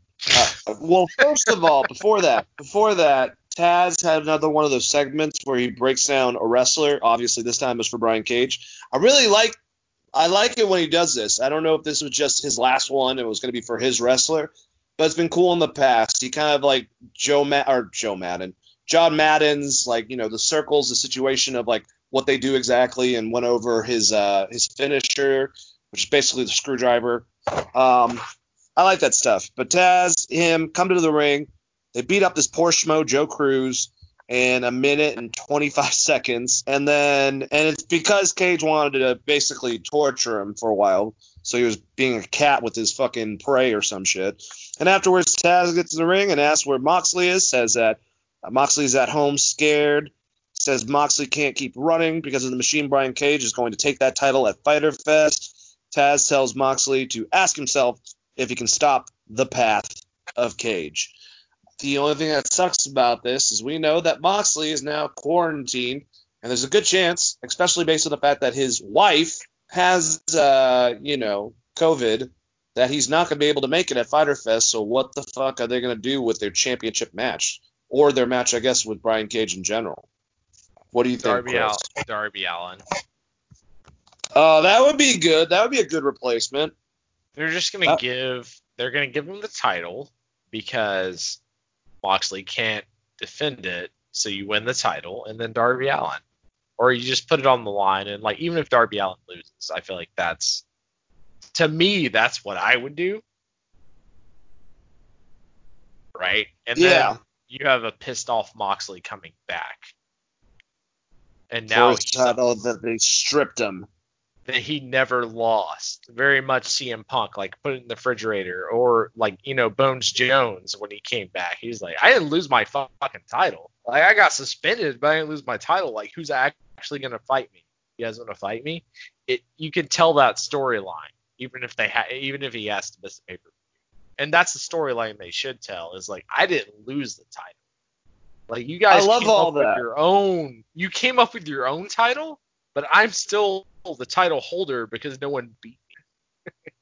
Right? And honestly, I would do that even if you have Darby. Darby can take another loss. I would actually regardless, I put the title on Brian Cage as a heel champion. And if you do your scenario, then Jon Moxley comes back for his fucking throat, and you have something there. You can even have a situation where Darby wins the match, but Taz causes it to be, some fuck finish, so it doesn't look that bad. And then You still have Darby wanting to go after Brian Cage. You can go with that later. You know, I don't know. I like all that. I really do. Because what the fuck are you going to do if he has COVID? He's out until when? He can't do shit. What's he going to do? Go infect Brian Cage with his COVID? Like, you know, people have lives. He can go back to WWE and get more of those shots from that doctor. It turns out wrestlers have actual lives outside of wrestling, Dane. I'm not sure if you're Weird. aware of this, but going home to your wife, who works for a company, does zero dick all to prevent COVID. We'll get into that on the next show. But, like, yeah, like, what is he going to do? I mean, to me, you strip the title. You strip the title because he's unable to defend it. New Japan does this. Other companies have done this. UFC does this. If you can't defend it within a certain amount of days, you strip it. You put it on the line, and you fucking put Darby Allin in there. Because they set that up in the ladder match anyways with him and Darby Allin. They did the skateboard thing afterwards. He's the most person that makes sense. And then whoever wins that match wins the title. Then when Moxley comes back, he's like, I'm the actual champion. It's just good storybooking. Like, I think they're going to do that because this one is not that far-fetched or that hard. No. And AEW is pretty good at booking. And I'm sure Chris Jericho said the same shit when they asked him about it. All right. Well, let's put all these segments together. Brody Lee and Colt Cabana are backstage, and they're gloating about their win. Lee challenges SCU at Fyter Fest and says that he'll bring his best men, and slaps Colt on the shoulder, insinuating that I think those guys are officially in the same group. I don't know. It's weird because Colt's supposed to be buddies with SCU. And I think this is a number one contender match at Fyter Fest. The announcer run down to Fyter Fest, which is 2 nights, a bunch of fun matches, and I don't see a match with Darby Allin on there. That's kind of interesting, going back to what we were talking about. Here's the best part. So Britt Baker doing her thing, but now she has this plexiglass, so she can't. So there's no way Big Swole or anyone can get to her with Rebel, on the outskirts, who could easily be like her muscle, but instead she's kind of like just her her personal care, I guess. But one of the notes she sent earlier that I can remember to Tony Schiavone was that someone needs to check out the medical reasons of why Luchasaurus has a green tongue. Just more funny stuff between her and Tony, and Tony's reactions of being excited, but actually, it's bullshit whenever she sends the note like, "Yay, fuck my life." But she's running her mouth and says that she'll get her revenge on Big Swole, who then appears like, "Bitch, you talking shit?" And why are you running your mouth? And Swole, she's like, "You can't get to me because it's plexiglass." Well, Swole just climbs around and has a big thing of trash because, once again, Britt says that she was trash, and pours it all over her. It was pretty funny. So yeah, that's about it. That she should be good, I think, in 2 more weeks from her injury, and I think they've been setting up really well and putting good use to Britt Baker and getting Big Swole over too as well in the scheme of things. What do you think, Chris? Thought it was a great segment. Also, the Big Swole with Britt Baker. God, that's Tony Schiavone being involved in this is the greatest thing of all time, by the way.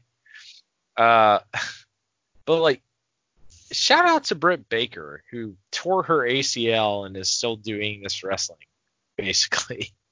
I don't know if that makes sense, but like, she's legitimately injured and had to have surgery, and she still shows up week to week to do these tapings and these angles. I hope she's back, and I really look forward to a match between Big Swole and Britt Baker. Because I think Big Swole is a phenomenal athlete and could be someone that's easily built into a good wrestler. She's got charisma for sure, but yeah, Apparently, it wasn't her ACL, but it was still a knee injury, but it's not as bad. So apparently, she's going to be back in 2 weeks. So that's good. That's really good. Then we had our last match with Matt Hardy going against Santana. Obviously, they're supposed to be against Sammy Guevara. Well,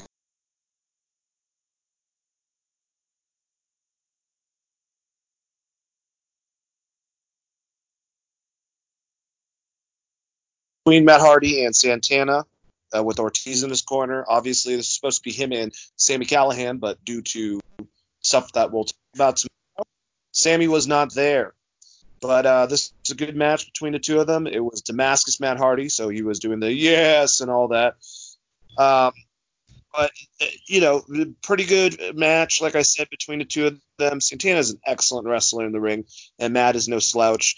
Like I said, Matt, once again, looks like he's wrestling hurt a bit. He looks in pain. The biggest thing is what happened at the end of the match. So Matt got the win over Ortiz. Santana. Ortiz comes in, starts beating the crap out of him with a sock full of coins, and he lifts Hardy up, and Hardy hits the street sweeper, and then Mark Quinn and Isaiah Cassidy come running out to make the save. After the match and a commercial break, Orange Cassidy comes to the ring, followed by Chris Jericho. The two of them will now face in 2 weeks at Fyter Fest. Jericho asks why the chicken crossed the road and said it's a dumb joke that gets more annoying the more you hear it, which reminds him of Orange Cassidy.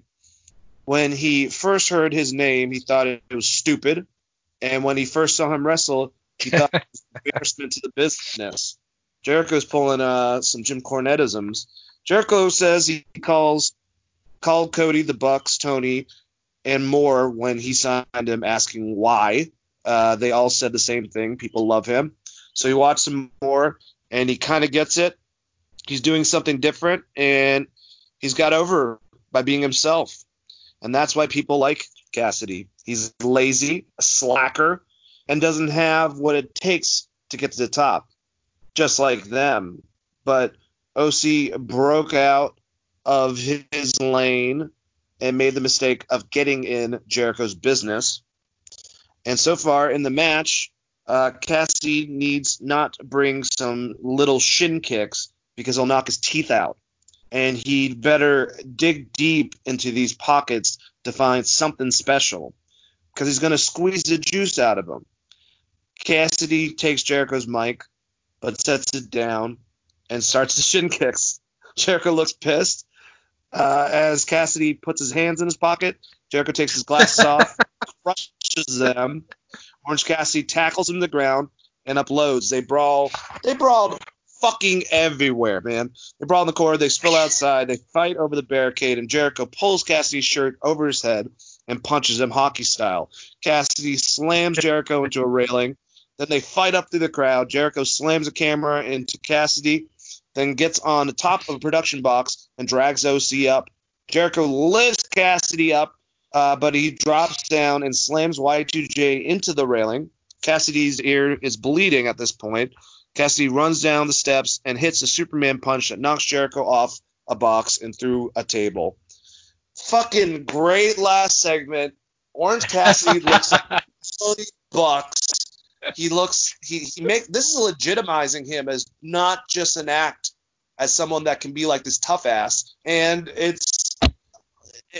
Chris Jericho's awesome, man. He didn't have to do any of this, and he's helping him out, and this is going to put him over. And I wouldn't be surprised if Orange Cassidy gets a win over Y2J at Fyter Fest. I really think that he might put him over because that's Chris Jericho. He's looking out at the concept of how can we get stars? How can we get better wrestlers? Orange Cassidy, part of his gimmick is kind of silly. The heels always, if it's Pac, if it's Jericho, they don't fucking sell any of those kicks. So this is bringing the inner rage that we've seen sometimes in the independence circuit that Orange Cassidy's kind of known for, and he's a good in-ring wrestler. So I don't know, man. Orange Cassidy is a very different styled wrestler. I don't think I've ever really seen one in the past that has a similarity to him. Gimmick-wise, and I hope this helps him out. And I love Chris Jericho, man. Great fucking promo. What do you think, Chris? One, Chris Jericho is amazing, and two, Orange Cassidy is amazing. Being able to get this over as a mainstream gimmick to where Chris Jericho will sell for you is incredible.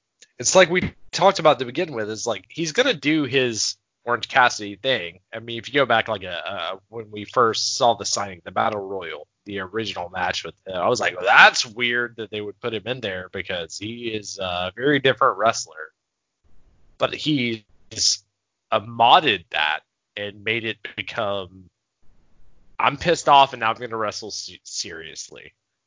And he's been a highlight of very important matches. Like, to me, him climbing on top of Brian Cage's back is like one of my favorite moments from AEW. Like when Brian Cage is going for that at the pay-per-view, he's going for the we'll just call it a Money in the Bank or the title shot or whatever. He's just on his back, like crawling.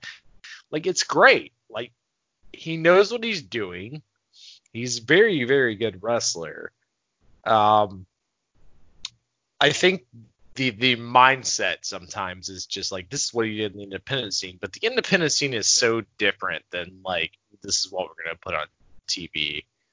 And he has proven, or at least to me, he has proven that he is a good ass wrestler. As Brian Alvarez has pointed out, like, I mean, you don't have to do silly shit to have a good match with Orange Cassidy. I mean, you can do silly shit and make sure his gimmick gets over, but he's still a good wrestler. You can just have a normal ass wrestling match. It's phenomenal. I love Orange Cassidy so much. I just thought of a dream match. I know I said one was Orange Cassidy versus R-Truth. Another one, and it's not really based off of anything except for because the other wrestler's not the greatest wrestler, as you noted beforehand. But if you had Big Daddy Cool Diesel and Orange Cassidy work out a match of who's the coolest, that would be fun. I think I would. I'd pop. It's like zero wrestling there. They're like, well, it would be a lot of evading, basically. Orange Cassidy running around him and Kevin trying to grab him. But you could do something. Yeah, him and Kevin are looking at their Pog collection. It's like, who's got the best Pogs? Like playing a game of Pogs. 90s are awesome. Cool, all right, but do you want to get to NXT? Oh, sorry. No, I was gonna say that would also be a great match. I mean, Diesel versus anyone like these kind of characters is great because he's a good big man. He only needs 5 moves. He's Undertaker. He's just a shittier version of Undertaker, but like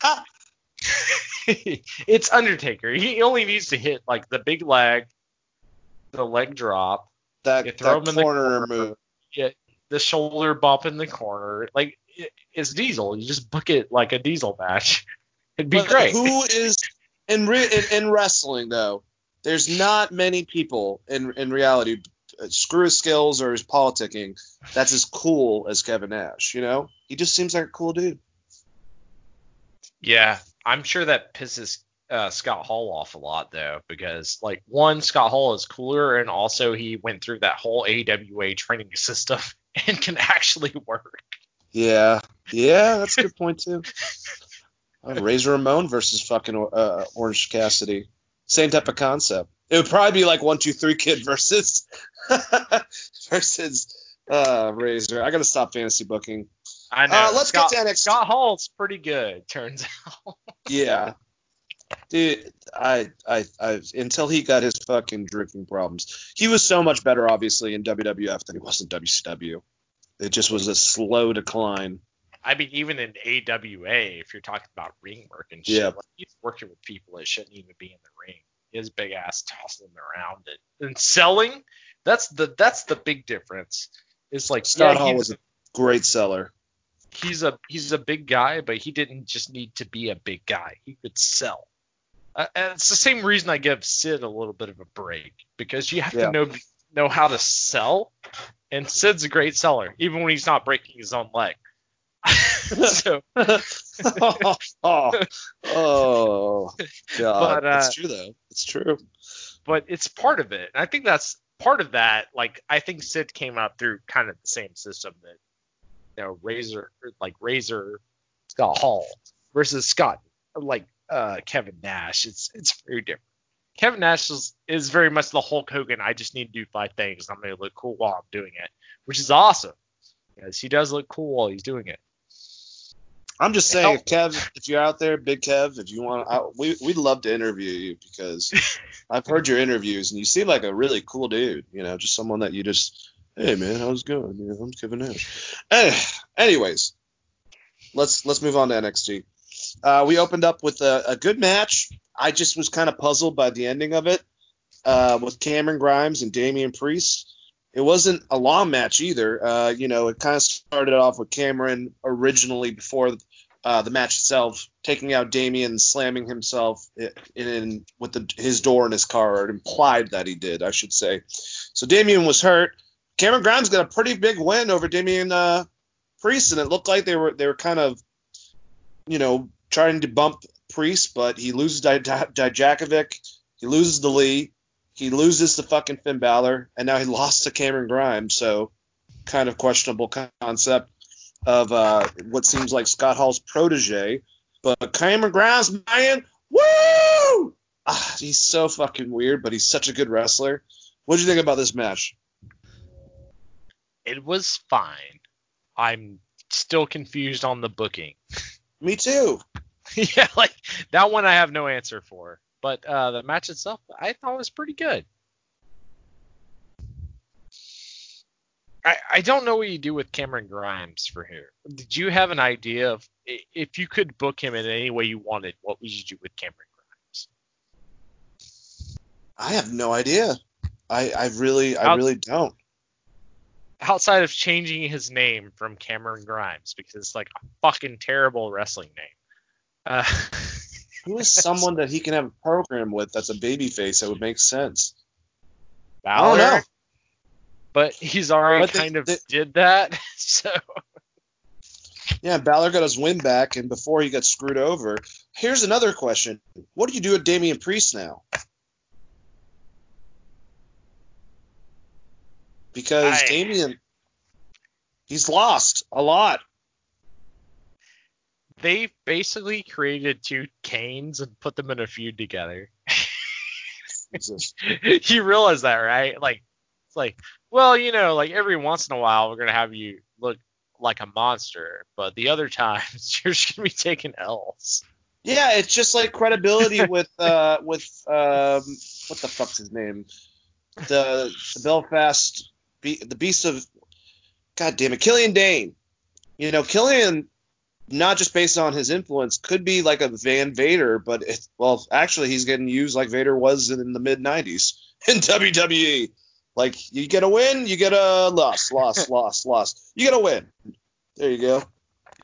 Well, I mean, maybe he should listen to Vader and start taking up real estate. It worked out for Vader, okay? Yeah, or just get in a fight with Adam Cole backstage and then cry. What happened? Hold on. I need to hear this story. Did he get in a fight with Adam Cole and cry? No. Killian Dane didn't. Vader, after that incident with Shawn where he fucking bitched him out, very similar to what Randy Orton did to Kofi, and other people have done this, the stupid shit. But when Vader, I guess, screwed up and Shawn got pissed off at him, he was in the back, and I think Vince let him have it, and then afterwards JR was in there, and Leon started crying, and Jim Ross, who told this story, he probably does a way better job than me, had to be like, Leon, are you fucking kidding me? Get the fuck up, you could murder someone. Get the fuck over it, and basically, let's get to the next town. But you had to give him a little bit of motivation because he got pretty upset with Shawn Michaels. Yeah, I mean, we should talk a little bit about that because, if you're missing your spots and there's a giant-ass target, it's probably on you, not the giant-ass target.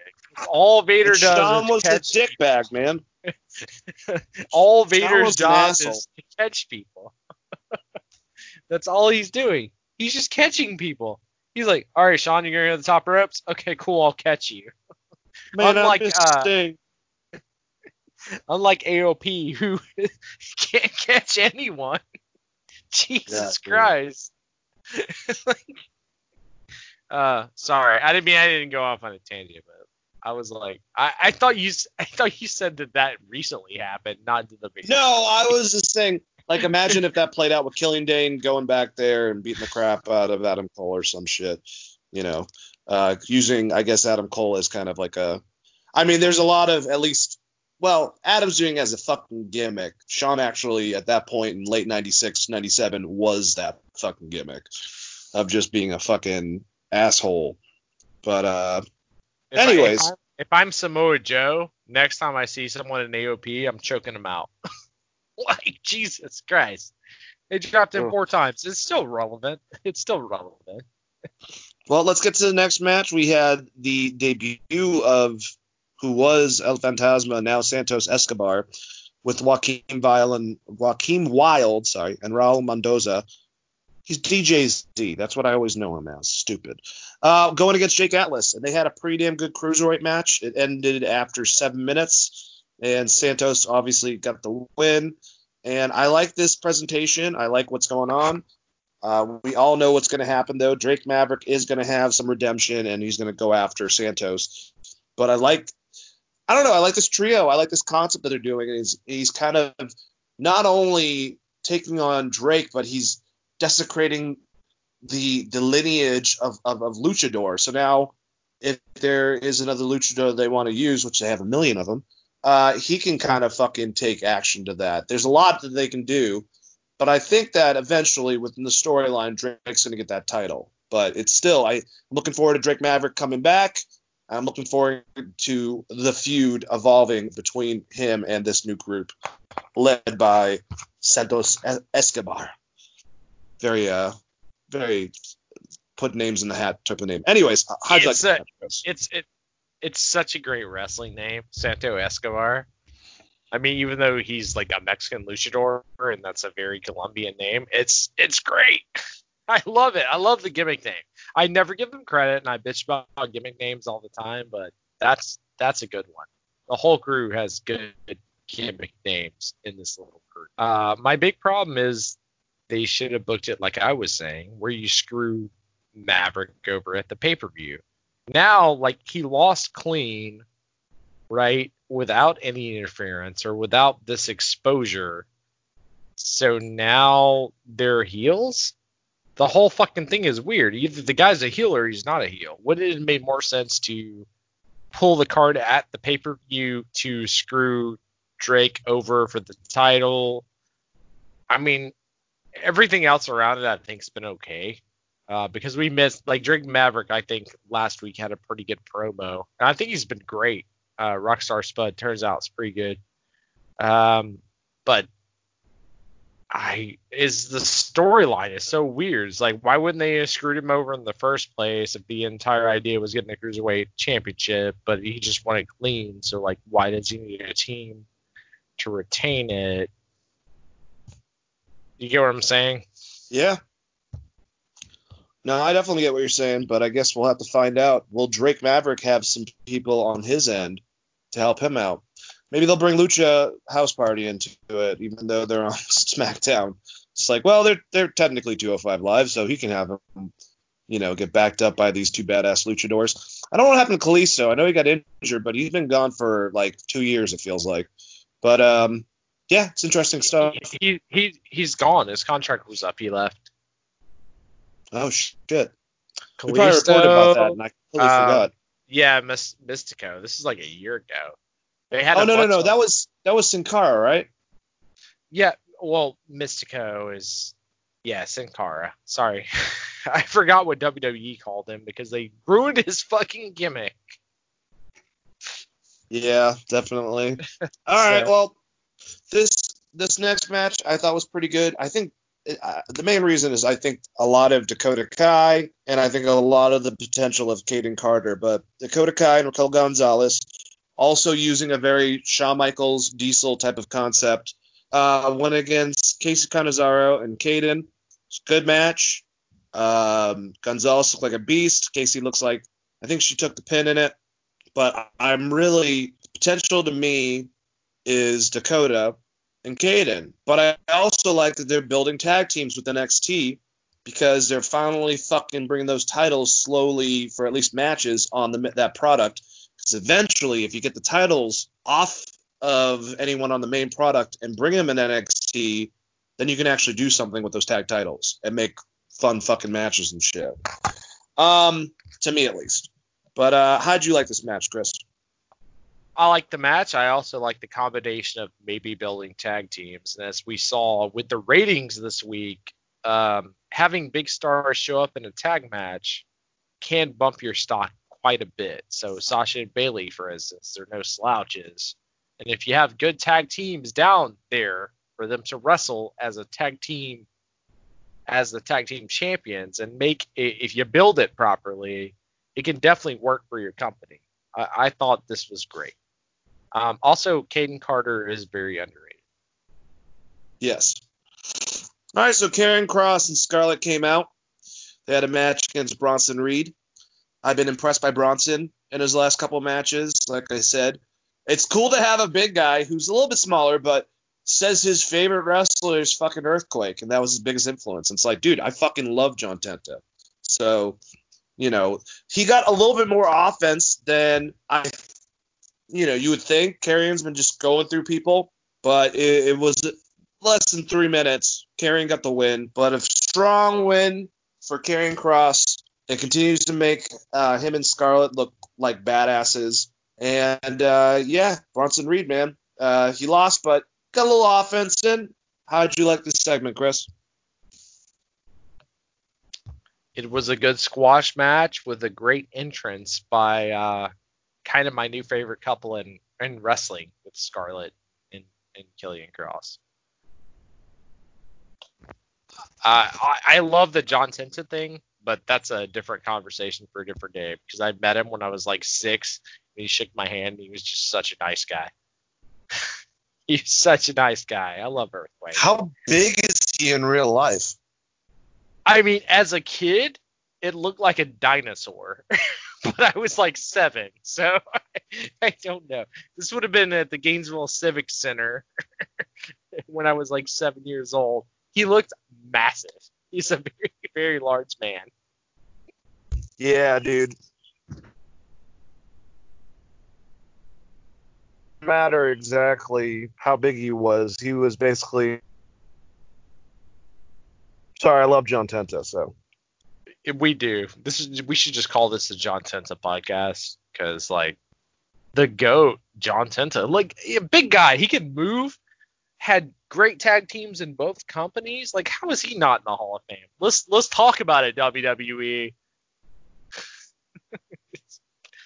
All right. Well, now I'm done with talking about John Tenta. So we will move on. All right. So our next match was set up beforehand with a little bit of Robert Stone trying to get Rhea Ripley to join his brand and just failing miserably, getting punched in the stomach, and Aaliyah getting pissed off about that. Rhea Ripley challenges to her match, pretty much destroys her in 3 minutes, and we have another, match win for Rhea Ripley. I don't know what they're doing with her, really. Are they going to put her back on the title picture? Should they put her up, to, I hate saying the main roster, but you know what I'm saying? What are they going to do at Rhea Ripley, Chris? Feud with Io, because Charlotte's out for 2 months, is my guess. But I think the end goal was to have her feud with Charlotte for a title belt on the main roster. So I'm assuming that she's going to feud with Io and then move to the main roster. I could be wrong, but that would be my best guess. This match was also pretty good. Or the segment, I should say, is pretty good. Yeah, it wasn't much of a match. All right, Dexter Lumis. Okay, so they've been doing these training segments. Some of it, like, it's WWE. Some of it's funny, and some of it's like, all right, whatever. Kyle O'Reilly is their therapist, or Roderick Strong's, I should say, therapist, trying to get him over his fears. One thing if Bobby Fish was in the trunk with Roderick Strong, why isn't he having any of these PTSD issues with Dexter Lumis? Maybe he's just more stronger-willed. I have no idea. But it's one thing that's kind of like bothered me within this whole thing. Probably stupid. But Roddy can't get over it. He's freaked out. He's freaked out at Trunks. So they finally get him to get in the trunk, and he does it, and they're all jumping up. Yay! And he has a match with Loomis and gets so freaked out by him that he gets counted out. Loomis gets the victory because Roderick Strong runs in the back with Bobby Fish going, what the fuck just happened? Do you like this? Like, I don't know how I feel about this, really. I know that there's probably supposed to be some involvement with the Velveteen Dream, but obviously, due to stuff that we'll talk about tomorrow, that there's no involvement with him. So they're doing Loomis scares Roddy really, really, really, really, really bad. I kind of feel bad for Loomis because he is booked into a situation wrestling-wise of The Undertaker. He can only do very certain things and he can't sell. So, like, all of his matches, as, like, a guy that likes the in-ring performance style, we're not going to like because it's going to be that, right? So, Yep. It sucks Velveteen Dream's not involved for obvious reasons, which, like you said, we'll talk about tomorrow. But that's kind of how it felt about the entire thing. It's just very is disjointed a good word for this, because I feel like it's very disjointed because whatever their original storyline was, obviously they can't go through with it. Well, the thing with Loomis, when he first started and then he was gone for a minute, I don't know if they were like, we needed to work on him. And even when he came back, his style wasn't really fully that Undertaker style. He had more elements, like I said, of Jake Roberts. He was sliding on his stomach and doing subtle things like stalking them. I guess Orton's another person that kind of does that, but like certain things like that. And then it seemed like all of a sudden, boom, he's Undertaker. He's no-selling everything. He's doing pretty much Undertaker from, like, what, 1989 to fucking 90. To 94, I guess, 95. Yeah. Yeah, that first run of Undertaker. And he had more, it seems like, more of an arsenal at least. So I hope that if he has a longer match, because that's NXT, he's able to show off more than just that. That's what I'm saying. I mean, he needs that. I mean, he needs like Ciampa or Gargano or Adam Cole to really show that he could be that Undertaker guy. But right now, he is so booked into a corner of what they're asking him to do that it makes me not really like him as a character, because I know the matches are going to be bad. But I liked the general direction where they were going. I don't necessarily know about the car kidnapping thing and the PTSD and him Ultimate Warrior, like him being basically a WCW character that's there but not really there. Like, there's a lot of things I already hate about this, but I'm going to give it a benefit of a doubt because I think they're booking him like 90s Undertaker. And that's not on the performer. There's potential there. There's definitely potential there. I mean, we gave a bunch of good, if you go back like 4 weeks, listeners, we gave a bunch of good potential things that they could do with this guy, and they went the opposite route, in my opinion. And I'm not going to say I don't think he's a bad wrestler. I think they're asking him to do very little and no sell, and we'll see if it actually works out. But they don't have the huge, they don't have the huge baby face that's necessary to get this guy to like an Undertaker level, unless you're going to bring someone down. I don't know. One thing, I don't know. Guess you could have him. I don't know. We'll have to find out. It's weird because, like, obviously things got screwed up that was supposed to happen, and I think they were going to go more in a tag direction with him to kind of give him some flavor, put him with Velveteen Dream, do that weird Goldust, Booker T, or Mankind Rock sort of situation, but we're not getting that. Yeah, well, that's about it. We'll have to see what happens with them. The last match, though, of the night, I think was the best match. I don't think that's very hard to say. It was a match, triple threat, for the NXT North American Championship between Keith Lee, Finn Balor, Johnny Gargano. And the stipulation was basically whoever wins this is going to go against Adam Cole for both titles. So it's a very interesting prospect of what exactly is going to happen right now. Because Keith Lee retained it, and I kind of didn't see that happening. I thought that this was going to be Balor's match. Balor was going to have, the NXT North American champion, and then you have, like I said, one of the most prestigious champions in NXT for the men's division against the current Adam Cole for both of these titles, and you could either have Cole have both titles or Finn Balor. Doesn't really matter in that. But they kept it on Lee. I knew Gargano was not winning this. I think that Balor took the loss, I believe, which was a little bit surprising. Yeah, I think he didn't get the spear bomb. He got his other finisher, that power slam he does. But Keith Lee, man, is a fucking beast. I mean, I think we say that every single time. I'm kind of glad that he doesn't do as much high-flying stuff. I think he needs to save that for the pay-per-views, because I've seen him get pretty damn close to fucking almost destroying himself doing the flip over the ropes. But that spot where he showed his strength and he suplexed. No. Well, it wasn't a suplex. He grabbed them both and just threw them over his back. And, a lot of times wrestlers obviously have to project. He looked like he fucking deadlifted them. Like it was nothing. So, fun match. Liked the interaction again with Gargano and Finn Balor. They really had a good match beforehand. I don't know what this leaves for Balor. Really, the goal was him against Walter for NXT UK, and that can't happen right now because Walter's over in the UK and has opted out of wrestling because of everything. Or now he's probably in Austria because that's where he's from, but whatever. You know what I'm trying to say. So we can't have that match. I don't know what the hell's going to go for Gargano either, but we're going to have Keith Lee, North American champion, going against Adam Cole, NXT champion, for the championships, basically. One guy's going to get them both. It makes sense for Keith Lee, and then do something with Adam Cole, possibly on the main roster. Or you give them both to Adam Cole, and you put Keith Lee. I don't know. I know that Vince is very about Keith Lee, but it would make sense for him to have both titles, because he hasn't had that main one yet. And Adam Cole's had the fucking title forever. So I don't know what they're going to do, man. This is crazy. What do you think, Chris? Honestly, I have no idea. I agree with it. It makes sense that he would have both titles, but I feel like it's just a Royal Rumble victory for someone like Keith Lee.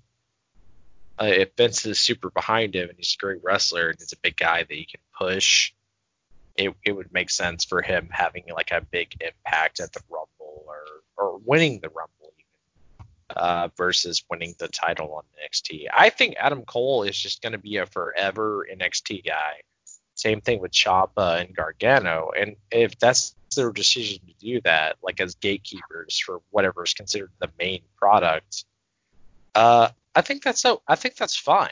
I mean, the idea is to make that show have like 1 million viewers, right? So like having top guys there that people really like, I don't think is a bad idea. NXT's in a weird spot because they've called themselves the developmental brand for so long that it sometimes it doesn't even make sense, because when they go up to the main Raw, I mean, it's a completely different mindset of what you're asking them to do. So for like, the Undisputed Era and some of the other cats, like it may be better for them not to go to the main roster. Like Matt Riddle going to the main roster to me makes a lot of sense, especially if you can get a Goldberg, Matt Riddle feud.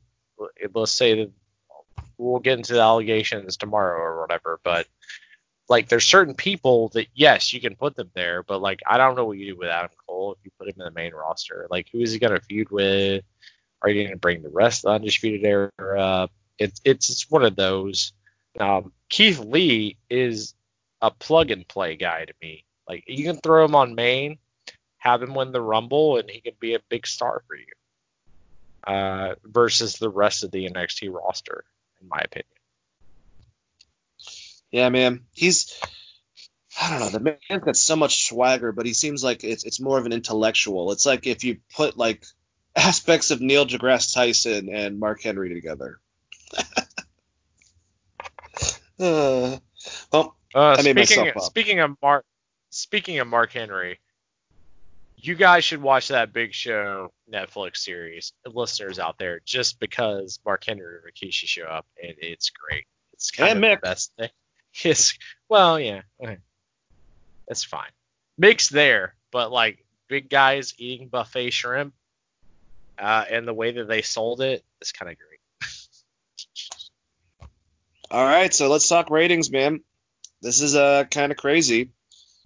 This week NXT won. They drew 786,000 viewers, 5.4 plus from last week, and whatchamacallit, topping 633 from last week. No, I'm sorry, I'm reading this fucking incorrectly.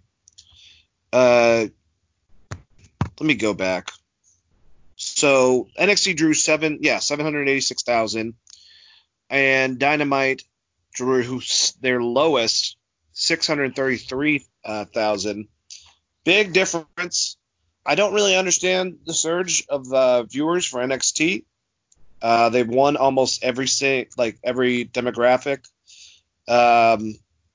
It's crazy a bit. You know, when Chris originally showed me, I was like, oh, okay, AEW beat NXT. Like, yeah, like it always fucking happens. Like, whatever, we'll be fine. But then I realized that he actually told me NXT kicked the shit out of AEW, and I was like, what? Like, hey, I like both shows, but I gotta say, this last week I actually liked AEW's show better than NXT.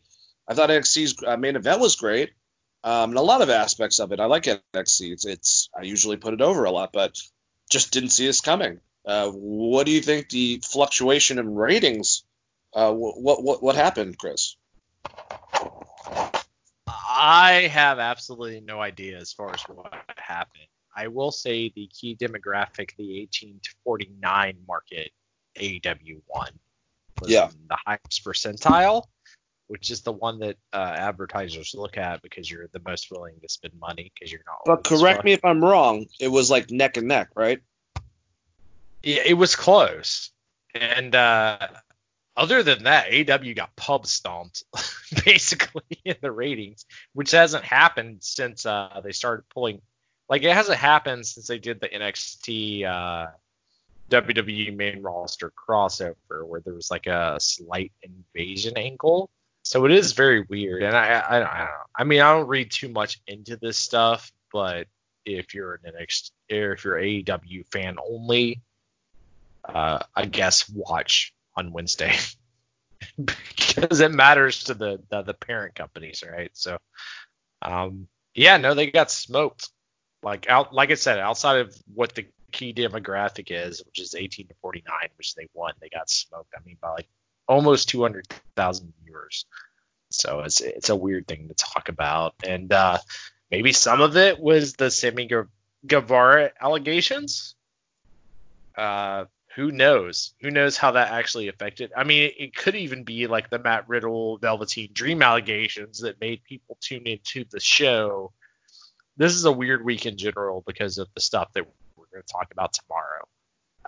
As far as how people tuned in and what they were actually trying to see versus wrestling.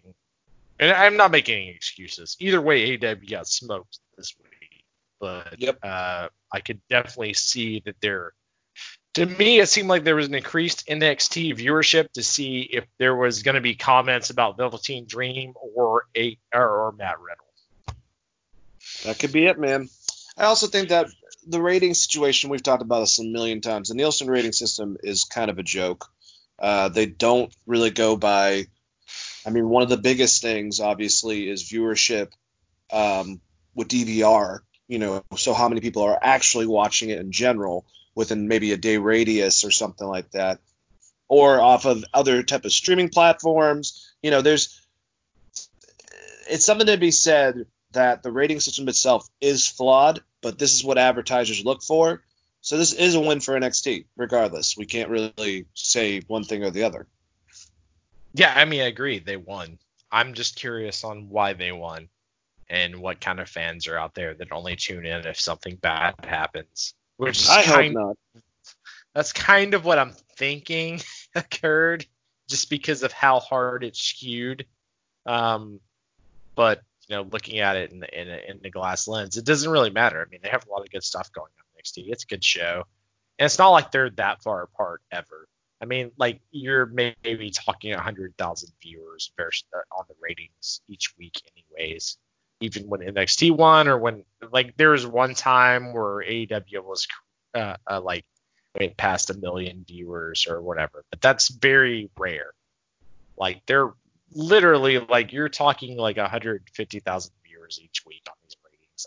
I'm not too worried about this because like to me NXT is beating AEW all the time anyways, because if you own if you own the WWE network, which you would, because this would be the reason you're watching NXT, you just watch it later on their network. They kind of cannibalize themselves as far as like having a live show goes, because you're giving us a stream option. It'd be like if like Netflix put out like Making a Murderer, but they showed it on Fox also. Yeah. Like it doesn't. So it's weird in general. I think there's a lot more viewers of both products that aren't necessarily tuning in to watch it live. I think people just don't watch TV outside of sports, where it's like, we're in extra innings and the Braves need to hit a home run to win this game. Like outside of something like that that's uncontrollable, I don't think that people view sports the same way. And knowing wrestling kind of is a work, it does become almost like a movie or something, where like, well, I'll just watch it later, whether it's live or not. The live model in general, I think that they're going to realize doesn't work. One, for the performers, because you're asking them to go all over the place, all the time, which is going to suck, like, if you want to go see a live wrestling event. But I think they're coming to terms with that a little bit. And it's like, how do I keep people entertained in more of a streaming service, I guess? No, that makes sense. But, hey, regardless, big win for NXT this week. Let's move on to – we're going to combine the SmackDown shows because both of them were very, very short and brief, but I thought were pretty good in certain aspects. I love this opening for last week's SmackDown. AJ Styles was in the ring with Renee and about to receive the Intercontinental Champion, but he demanded that Daniel Bryan put it on him. Good heel shit, man. AJ Styles is great. Matt Riddle, going ahead too fast. Daniel Bryan comes in the ring. AJ's just being a dick about it. He wants him to go over his accolades and praise him. And Daniel Bryan starts running him down about how, like, oh, yeah, your championship reign would be great. It could be great if you, I don't know, defend it every week. Maybe against Chad Gable. Maybe against Grand Metalik. Maybe against, and he's listing other people. He goes, maybe that would actually make your title reign good. So this gets a little bit where they get in each other's face. Matt Riddle crashes Styles' party and makes his SmackDown debut.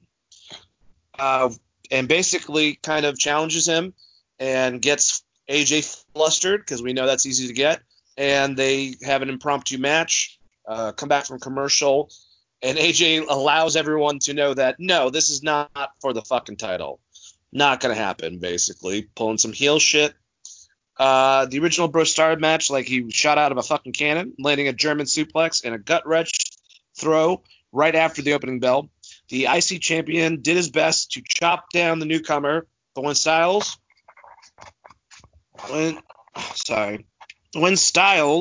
turned his attention to Daniel Bryan outside the ring, Riddle capitalized with a furious Bro Derek for the win. I thought this was a good match.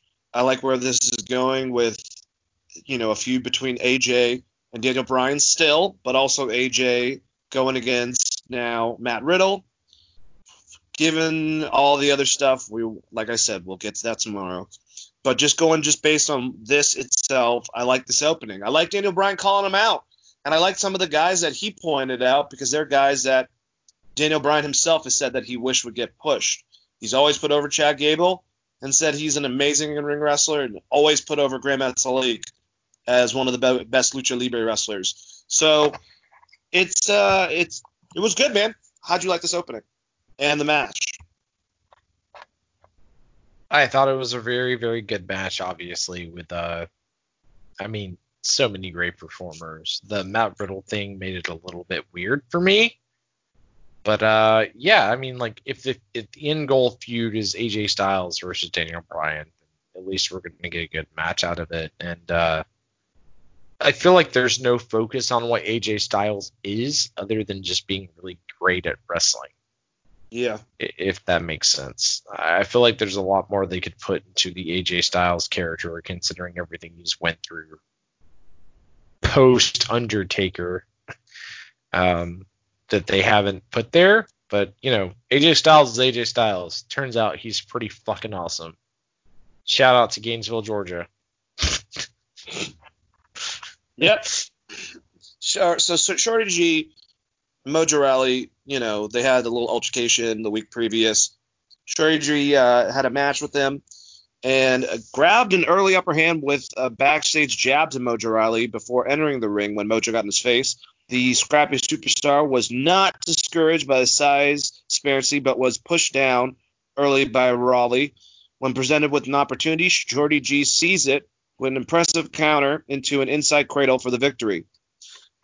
I mean, you're still making him fight from underneath. I don't think Chad, based even on his fucking size, where there's so many wrestlers that are close to his size, you know, a Finn Balor, he could still be a badass. He doesn't have to be that styled, but whatever. He got to win. But it was against Mojo Rawley, so I don't know. Do you feel the same way, Chris?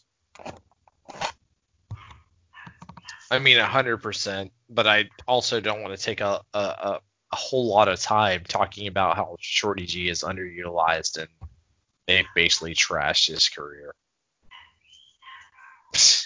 Shorty G, he's a former Olympic athlete. Like, Shorty G, he's wearing basketball shorts, like, and what the hell did they try to do to this guy? It's bad. It's like giving Terry Taylor the Red Rooster gimmick, in my opinion. Yeah. I put this in the same level of that. Of like, how did you fuck this guy up? You fucked this guy up pretty hard. That is a great comparison, though, man. Ugh, wow. All right. So we have the New Day, Kofi Kingston and Big E going against Lucha House Party, Gran Metalik and Lince Dorado. And good match. After a setback against Shinsuke Nakamura and Cesaro, the New Day looked to regain their championship form against Lucha House Party. The SmackDown Tag Team Champions teamed up for an aerial assault to get the victory, but the King of Strong Style and Swiss Cyborg wasted no time springing into action against the title holders. With last week's victory and this brutal attack, Nakamura and Cesaro continue to state their case for a championship opportunity, in which they did to Michael Cole and basically was like, you know, we're here, fuck off. You know, that's what Cesaro basically said to him. So I like how strong, for once, they're pushing Nakamura and Cesaro. And with the win last week, Chris, and this beatdown, you know, once we get that tag title match between Cesaro and Nakamura and the New Day, who have had those titles for a while, do you think they might just hop them on Cesaro and Nakamura? I mean, maybe, but aren't we in the cusp of is Xavier Woods about to come back? I think he's about to come back, right, from the Achilles thing. So Could be. Maybe just New Day holds it. I don't know. Like, it's really hard to tell what they want to do with Cesaro and Nakamura. I think they're just guys. And once again, tag team division doesn't matter in WWE. So, like, even if they win the tag titles, they're just going to go against Miz and Morrison in the New Day. And also, what the fuck happened to the Usos, Day? Where are they? Like I said, Jimmy, I think, is still injured, man. I don't know why they don't use Jay more, but that's how it is. He was in, what the fuck? He was in he was in a tribute to The Undertaker, which we'll talk about. All right, so the last match for last week's SmackDown, not the one from last night, if you couldn't figure it out. We had Sasha Banks with Bayley going against Nikki Cross with Alexa Bliss. This all happened when the women's tag team champions once again took their talents to the announce booth this week, but Nikki Cross and Alexa Bliss took exception to their latest round of disparaging comments. Cross was particularly disturbed as she attacked Sasha Banks to set up a match with her outspoken rival. Cross' aggression carried over into the bout, but the boss countered with a Meteora and pinned to flex her muscle as the golden role model, the blueprint, Sasha Banks. I don't really care. That's all I got to say. I mean, I like seeing Nikki Cross. You know, she's been revved up last night and the week before that. So it's good that they're putting her back to how she was in NXT, I guess. But if she doesn't get a win, it doesn't really matter. So, you know, it's whatever. Sasha's going to be going against Asuka for the championship. They're pushing her. I get it. How'd you like this, Chris? I thought it was okay. That's the best thing I can say about it. It was just there. Yeah. All right, so last night, and the last thing we'll talk about on SmackDown, big promo package for Undertaker, going over his whole entire, career. Really well done, like they always do at WWE. And it started off with everyone basically in the ring, cheering for Undertaker. Of course, Baron Corbin had to make some disparaging comments about him and discredit him, which would be his downfall later on. Then they showed the Boneyard match, which is credited as of right now, because I don't know, as the last match for The Undertaker against AJ Styles, which obviously we don't have to go over. It was a fun segmented match. All right, so I want to go into this retirement concept. If Undertaker wanted, to me, there's two things. It seems like Undertaker would want his last match to be in front of an audience. And Survivor Series marks 30 years from when he actually debuted. There's that. And there's also the fact that if you want to do another match like he did with AJ, like the Boneyard match, it doesn't take anything away from him physically like the fucking in-ring stuff does. So he has that option. But I just don't know how much I believe that Undertaker is fully retired. Maybe what they'll do is Survivor Series will come around and Undertaker will come out and speak to the audience, and they'll kind of commemorate his career based on that. But do I think that 100% he'll stay retired, especially with the options like the Boneyard match? I don't know. What do you think, Chris? I think Undertaker is just going to do whatever Undertaker wants to do. I know that's a very shady answer, but I mean, he should have retired after the Roman Reigns match when he left everything in the ring. So at this point, it's like, if you're going to offer me $2 million to have an 8-minute match in Saudi Arabia or whatever, that's hard for anyone to pass up, especially if he's not selling. Like, if you look at some of the matches that he's had there, where he's just choke slamming dudes or whatever, he's not being the Undertaker of old. He's just hitting all of his spots. It's very hard for me to be like, he is retired. But if he is, and we've talked about this even going back to that Roman Reigns match, our old school WrestleMania preview of that, or in preview or review or whatever, where I was like, Undertaker don't owe anyone shit, so if he's done, he's done, and I'm completely fine with it. He keeps talking about, even in the documentary, he talks about how he loves the fans and he owes the fans so much. And I was like, yeah, you do, but I think that you've paid it back in tenfold. It's like, Jesus Christ, it's not like you had a 1-year career, Undertaker. Like, we have 30 years of Undertaker to watch.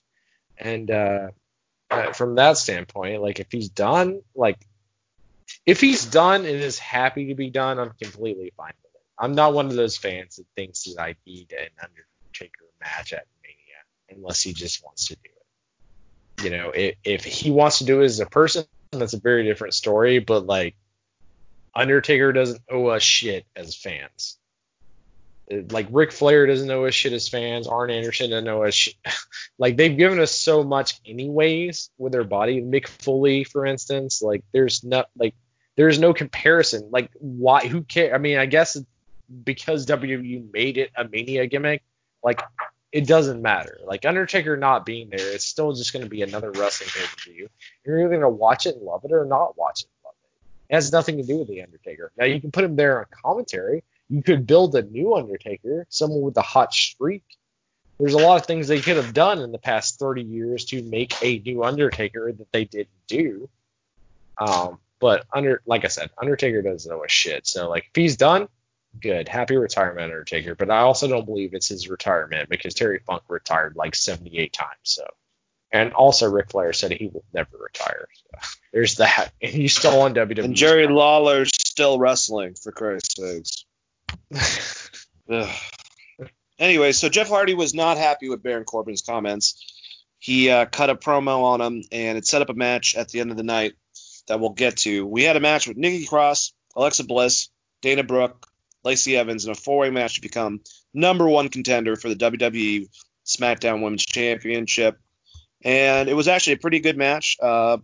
Basically, the SmackDown Women's Championship opportunity was on the line as a quartet of the Blue brand's top superstars met in a fatal four-way match. The intensity was high from the start, with all four superstars shining at different moments of the clash. The determined Nikki Cross couldn't be denied after Lacey Evans delivered a woman's right to Dana Brooke, but left herself open for the pin. And so they're giving Nikki a chance against Bayley. She's not going to win, but still, I like I said, that they're going with this more psychopathic version of Nikki. Like the week last time, Nikki just, she was in the back and she was all flustered. And she just went after Bayley and Sasha, who are on commentary, and just, got an impromptu match with Sasha, basically. But now it's same type of concept. So I've always liked the chaotic Nikki that was more presented in NXT. This new bubbly best friends with fucking Alexa thing could care less. This is going to be a good match. Nikki's still going to lose, but I like this match. Any of these ladies could have got it outside of Alexa, because I love Alexa, but she's had the fucking title a million times. But I would have loved also if Dana Brooke or Lacey Evans got it, but that didn't happen. What do you think about the outcome of this match, Chris? I'm on the same standpoint of you, where it really didn't matter because we kind of know where the story's going to go anyways, just based on their booking being around two top stars that are on one brand who happen to be a tag team / best friends, I guess, and the fact that Charlotte's in the wings. So it's really hard for me to care about it when you're not telling me an interesting story. Yeah, that's a very good point. That's a very, very good point. All right, so we had a 4-on-4 match. The New Day, Kofi Kingston, Big E, and Lucha House Party, Gran Metalik, and Lince Dorado going against Cesaro, Shinsuke Nakamura, The Miz, and John Morrison in an 8-man tag. It was a pretty length. Well, it was about 11 minutes to match, and it basically a collection of Blue Band's best tag teams were presented in this, from what this summary says. A week after the win over the high-flying duo, the New Day teamed up with Lucha House Party against two pairs of their rivals, The Miz, John Morrison, Shinsuke, and Cesaro. Nakamura gave his team the upper hand, who pinned Kofi, like we said 2 weeks ago, to get that win over him. Gave his team an upper hand with some devious tactics outside the ring against Kofi Kingston. Big E began pancaking every opponent. An insane aerial display from Lince Dorado and Gran Metalik took out Miz and Morrison, and Lince Dorado pinned The Miz to secure the win. Was that fun? I liked Lince and Gran Metalik both getting not a push necessarily, but just been taken seriously a bit more in the last couple of weeks. It kind of foils and develops their tag division a bit. I think SmackDown has more tag teams in a structured tag division than Raw does. Like we've gone over, has like fucking 3. But good stuff going forward. I don't know where this is going. The one thing I will say, we need John Morrison outside of this. I want him in the Intercontinental title picture. But yeah, Chris, what'd you think about this whole thing? I thought it was a pretty good match overall. I like a lot of the performers that were involved. I don't know, man. SmackDown to me is just so bad right now. Is it just me? I don't understand where they're going with anyone in the company. Like, they just have matches. Well, I don't know. Some things, yeah. Some things, no. I feel the same way about Raw. But I think I mean, that's just with the exception of like AJ Styles and that main title picture, there's just a bunch of dudes wrestling, yeah. which is That's cool. fine. But that's kind of how I felt about that match. I mean, I think it's just me being very disappointed in what SmackDown was 2 years ago versus now. Oh, when Road Dogg was booking, and they decided to kick him out, I mean, and when Jimmy whoever Jacobs. when whoever was making good SmackDown decisions was booked. That's who it was. Yeah. Oh, and I forgot about this from last week, but I'm glad that they're telling me that this was replayed. So now they're positioning. Braun Strowman came out. He did a promo the week previous, talking about what he's going to be doing next. Bray Wyatt came out. No, that's what it was. So Bray Wyatt was coming back with his Firefly Funhouse, and he's on in his Funhouse thing talking shit about Braun, basically. Braun enters, is like, I'm not playing your games anymore. And they went to Bray, or Funhouse Bray, I should say, saying that you'll be facing a completely different version, someone that you're much more, acquainted with. Cut to a promo of old school Bray Wyatt. Even in the God, I forgot the name of the wrestler that he used, the Hawaiian button up, his old school look with his Louisiana accent thrown in there, and it's going to be the old school Bray versus Braun. Here's a question though, because Braun would come out and talk about how maniacal and how evil Bray Wyatt really is, and how you don't know him on a personal basis like I know him. Like, this man one time got bit, was playing with a snake in front of him, and it bit him 3 times, and he was bleeding, and he was smiling the whole entire time. Pretty good dialogue. Didn't come out the best from Braun, but, he did his best. But, yeah, if you're going to go against fucking Braun Strowman for the title, I mean, I like the 3 Faces of Foley concept, but you think that it's time for Cactus Jack, a.k.a. The Fiend, to come out and get his fucking title back. I don't know. That might just be me, Chris.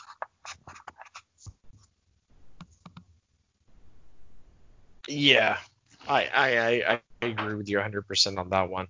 A little bit distracting because I was pulling up all the New Japan stuff, but I don't think that you misspoke on anything I would spit on. All right, so we had the match with Jeff Hardy and King Corbin. Following King Corbin's despicable disrespect to the legendary Undertaker at the Open of SmackDown, Jeff Hardy came calling, and a match was set up between the two competitors. Blue Brand superstars surrounded the ring in not a lumberjack fashion, but just in honor of the legacy of the dead man, and cheered the charismatic Enigma to be able to beat Corbin, the big bad heel.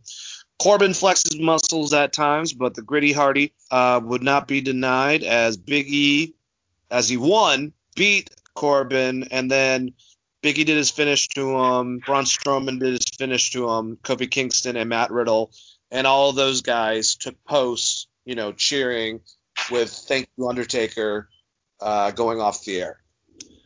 Decent ending, new, very predictable. They put a lot of stock in Matt Riddle. Since he was one of those guys, along with the tag champions, the world champion, and Jeff Hardy in the ring. Imagine a company where you put a bunch of stock in people that may not be there. Jesus. Remember about months ago when we were saying that Matt Riddle and Velveteen Dream would be huge on the main roster in the next couple months? Yeah, I know, right? In retrospect. But like Jeff Hardy, for instance, why are they building storylines around him? Because, one, he just lost to Sheamus. Like, he lost clean to Sheamus. They're building storylines around him like he's going to stick around. He's not sticking around. Spoiler alert, WWE. Yeah. I don't even know. I mean, like, it was good from a TV standpoint, but there's just so many wrestlers involved, and these different situations. That's like, if that's what you guys were planning to do for the main roster, like a main event program for the next few months, like I don't know where that leaves you at all. I guess the house that AJ Styles built, he's just gonna have to carry them on his back for a while. Like, that, like the quote about you see those motivational like Jesus posters, like when there was one set of footprints, that's where I carried you. That's what they're gonna ask of AJ Styles. Yeah, thank God. Thank God they have AJ Styles and Daniel Bryan. Because, I mean, I would say, since we haven't seen The Fiend in a while, who was a popular character they've definitely diluted, but still, definitely one of the more popular characters. And they have a couple of the big names. Kofi's now in a tag team, so he's not a single superstar representing anything. Their biggest stars are Daniel Bryan and AJ Styles, I would say, right? Yeah, I mean, it's not even close. And I feel like even if, Braun has the title, but no one even talks about him. So, like, if you look at threads or whatever, like, no one talks about him. Like, he's the champion, and you just said, oh, yeah, there's a problem. Your champion should be your top guy. So, like, AEW, when you're talking about the champion, it's Dean Ambrose. Or even NXT, you talk about the champion, it's Adam Cole, baby. It's an afterthought, which points to there being a systematic problem of the company in general when your top guys are wrestling for the IC title and that's not your main event picture. Like, what is the point of having this albatross of a title with a guy that just does vignettes and is not a great wrestler in Bray Wyatt? Maybe I'm being a little bit of a dick, but it is what it is. It's the mystery behind him that's where the popularity comes from him. But yeah, I agree with you completely. So the last thing that we need to talk about, and you just alluded to it, is stuff involving New Japan and their tournament right now. Can you give us a breakdown of some of the stuff that's happened? I unfortunately haven't got a chance to watch any of it as of yet. What's going on with New Japan now that they're back? They're back. Well, we're up to night 5. We're up to night 5. So there's a lot of stuff that happens. I will give you the big moments from night 5 specifically, which is the last one that I will watch, which was the 24th. So far, like the biggest matches to watch from it would be Takahashi versus Yano and Okada versus Nagata. They obviously transferred through. Our predictions of what the tournament was thus far has been pretty spot on. As far as the people we would think would progress in this tournament, I cannot find a full bracket preview, unfortunately, to tell you what the bracket is. But I will say, in the second round match, Okada versus Nagata, a 20-minute match, and it's like Okada had never wrestled before. Like, he's had like so long of a break. He went all out. He's hitting pitch perfect drop kicks. If you're a wrestling nerd like me and you are, it's something to behold against Yuji Nagata, which just further proves that like Okada is one of the best of all time. But it is such a great match. I highly recommend watching that one specifically. But we're still looking at like your top opponents, which, I mean, on the bracket, probably Ibushi, like I said, or if they want to go the Tanahashi route at the end goal. On the left side, I still feel like all roads lead to Okada, so Okada is going to be the finalist on the other side, and he is not let us down. This man has stayed in shape and has had some. He has 0 ring rust apparently, Dane. But very crazy. The Tanahashi Yano match was a very good comedy match. I don't know if that makes sense. I mean, like, maybe one of the best I've ever seen. As far as like if you're gonna do a funny style match, but Tanahashi versus Yano was pretty damn good.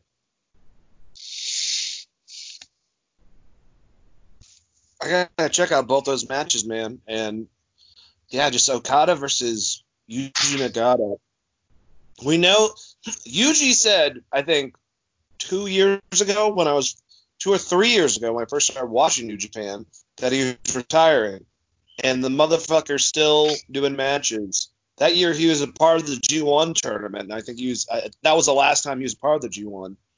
But such a, very underrated wrestler to American fans. I think a lot of them know him for Nitro and, being a great part of that whole entire Japanese invasion, if you will, with what was it, Sonny Ono was the manager? Yeah. Yeah, Sonny. that whole thing, bringing different Japanese talent involved and being in actual real life partnered with New Japan with Eric Bischoff to be able to get these talents there. But he is huge in Japan, and I don't know. I mean, him and Okada probably had a great match. I'll definitely have to check that out. And then Yano and Takahashi. Are you kidding me? So Hiromu and Toru Yano got to have like a comedy match. It still is probably structured. It still is probably hard hitting, and it was probably really entertaining, is what I'm assuming. Yeah, I mean, it's one of the best of those kind of matches that you could have. And it just makes me really wish that we could get R-Truth versus like Tanahashi. Honestly. No, it was good. It was good overall. I will say what you're going to love about the Okada match, if you don't mind me giving a spoiler alert here, knowing that Okada won, right? No. He gets hit with the enziguri, he backs off the ropes, and then he just does a head and arm choke. And that's how he wins the match. He doesn't even hit a Rainmaker. That's what they're doing with Okada right now in this tournament. So, like, if you're an Okada fan, definitely tune in, because he's not just Rainmakering and tombstoning people. He's making all of these matches very intricate, and he has, in the past 4 months, changed his style. I mean, you're still going to get all your cliche Okada stuff, but he's not giving you the same finish. It's not just going to be a Rainmaker out of nowhere. Like, he literally won off basically getting knocked out and put someone in the arm, a head and arm choke, like UFC style. And the fact that Okada he closed the show with a press conference in the ring, which is typical Okada, right? But it very different. And Nagata's selling of getting choked out, one of the best things that I've seen in wrestling in a long time. Definitely an episode to check out. That the night 5 of New Japan, if you're one of the subscribers to Japan World, definitely check out night 5, specifically the Okada Nagata match. It's great. And if you're going before that, as far as things to check out, I would say check out the Ibushi match. I thought that was one of the better matches. So let me break down some brackets for the second round at least, and we'll go until where they are now. I think that they just gotten, like you said, to the quarterfinals. I found this on Wikipedia, but Bay going against Ishii winning. Toru Yano going against Hiromu Takahashi. Obviously, we talked about that. Hiromu winning and advancing. Okada going against Yuji Nagata, winning. Kinemura going against Taiji Ishimori. Wow. So we're getting Ishii going against Takahashi and Okada going against Ishimori. That should be fucking awesome. And obviously we haven't gotten to the next night for the other bracket, but the winners, the matches at least, are Taichi versus Kota Ibushi, Sanada versus Sho, Yoshihashi versus Bushi, Evil versus Hiroki Goto. And I want to say, Chris, a lot of the winners are the ones that we kind of said we're going to win the first round. So we've been pretty spot on. Now, I didn't advance it to the next rounds, but very interested in Ishii going against Takahashi and Okada going against Ishimori. Yeah, I mean, it's just such a stacked lineup. It kind of sucks that some of the UK performers weren't going to be able. We'll talk about Will Ospreay tomorrow, I guess. But it was a weird tournament. It's very much a Japanese roster in this tournament, not a lot of American talent, but or European talent, I should say. America or European. Usually you see a little bit sprinkled in. You like a Michael Elgin, which once again we'll talk about him tomorrow. Jesus Christ, Dane. Not gonna see him. Actually, you might see Michael Elgin back in New Japan sometime soon. He might be able to go back there. Jesus. I can't name a wrestler without being like, well, actually, we'll talk about it tomorrow. It's like Roman Reigns was right on just staying home through all of 2020. I'm just saying.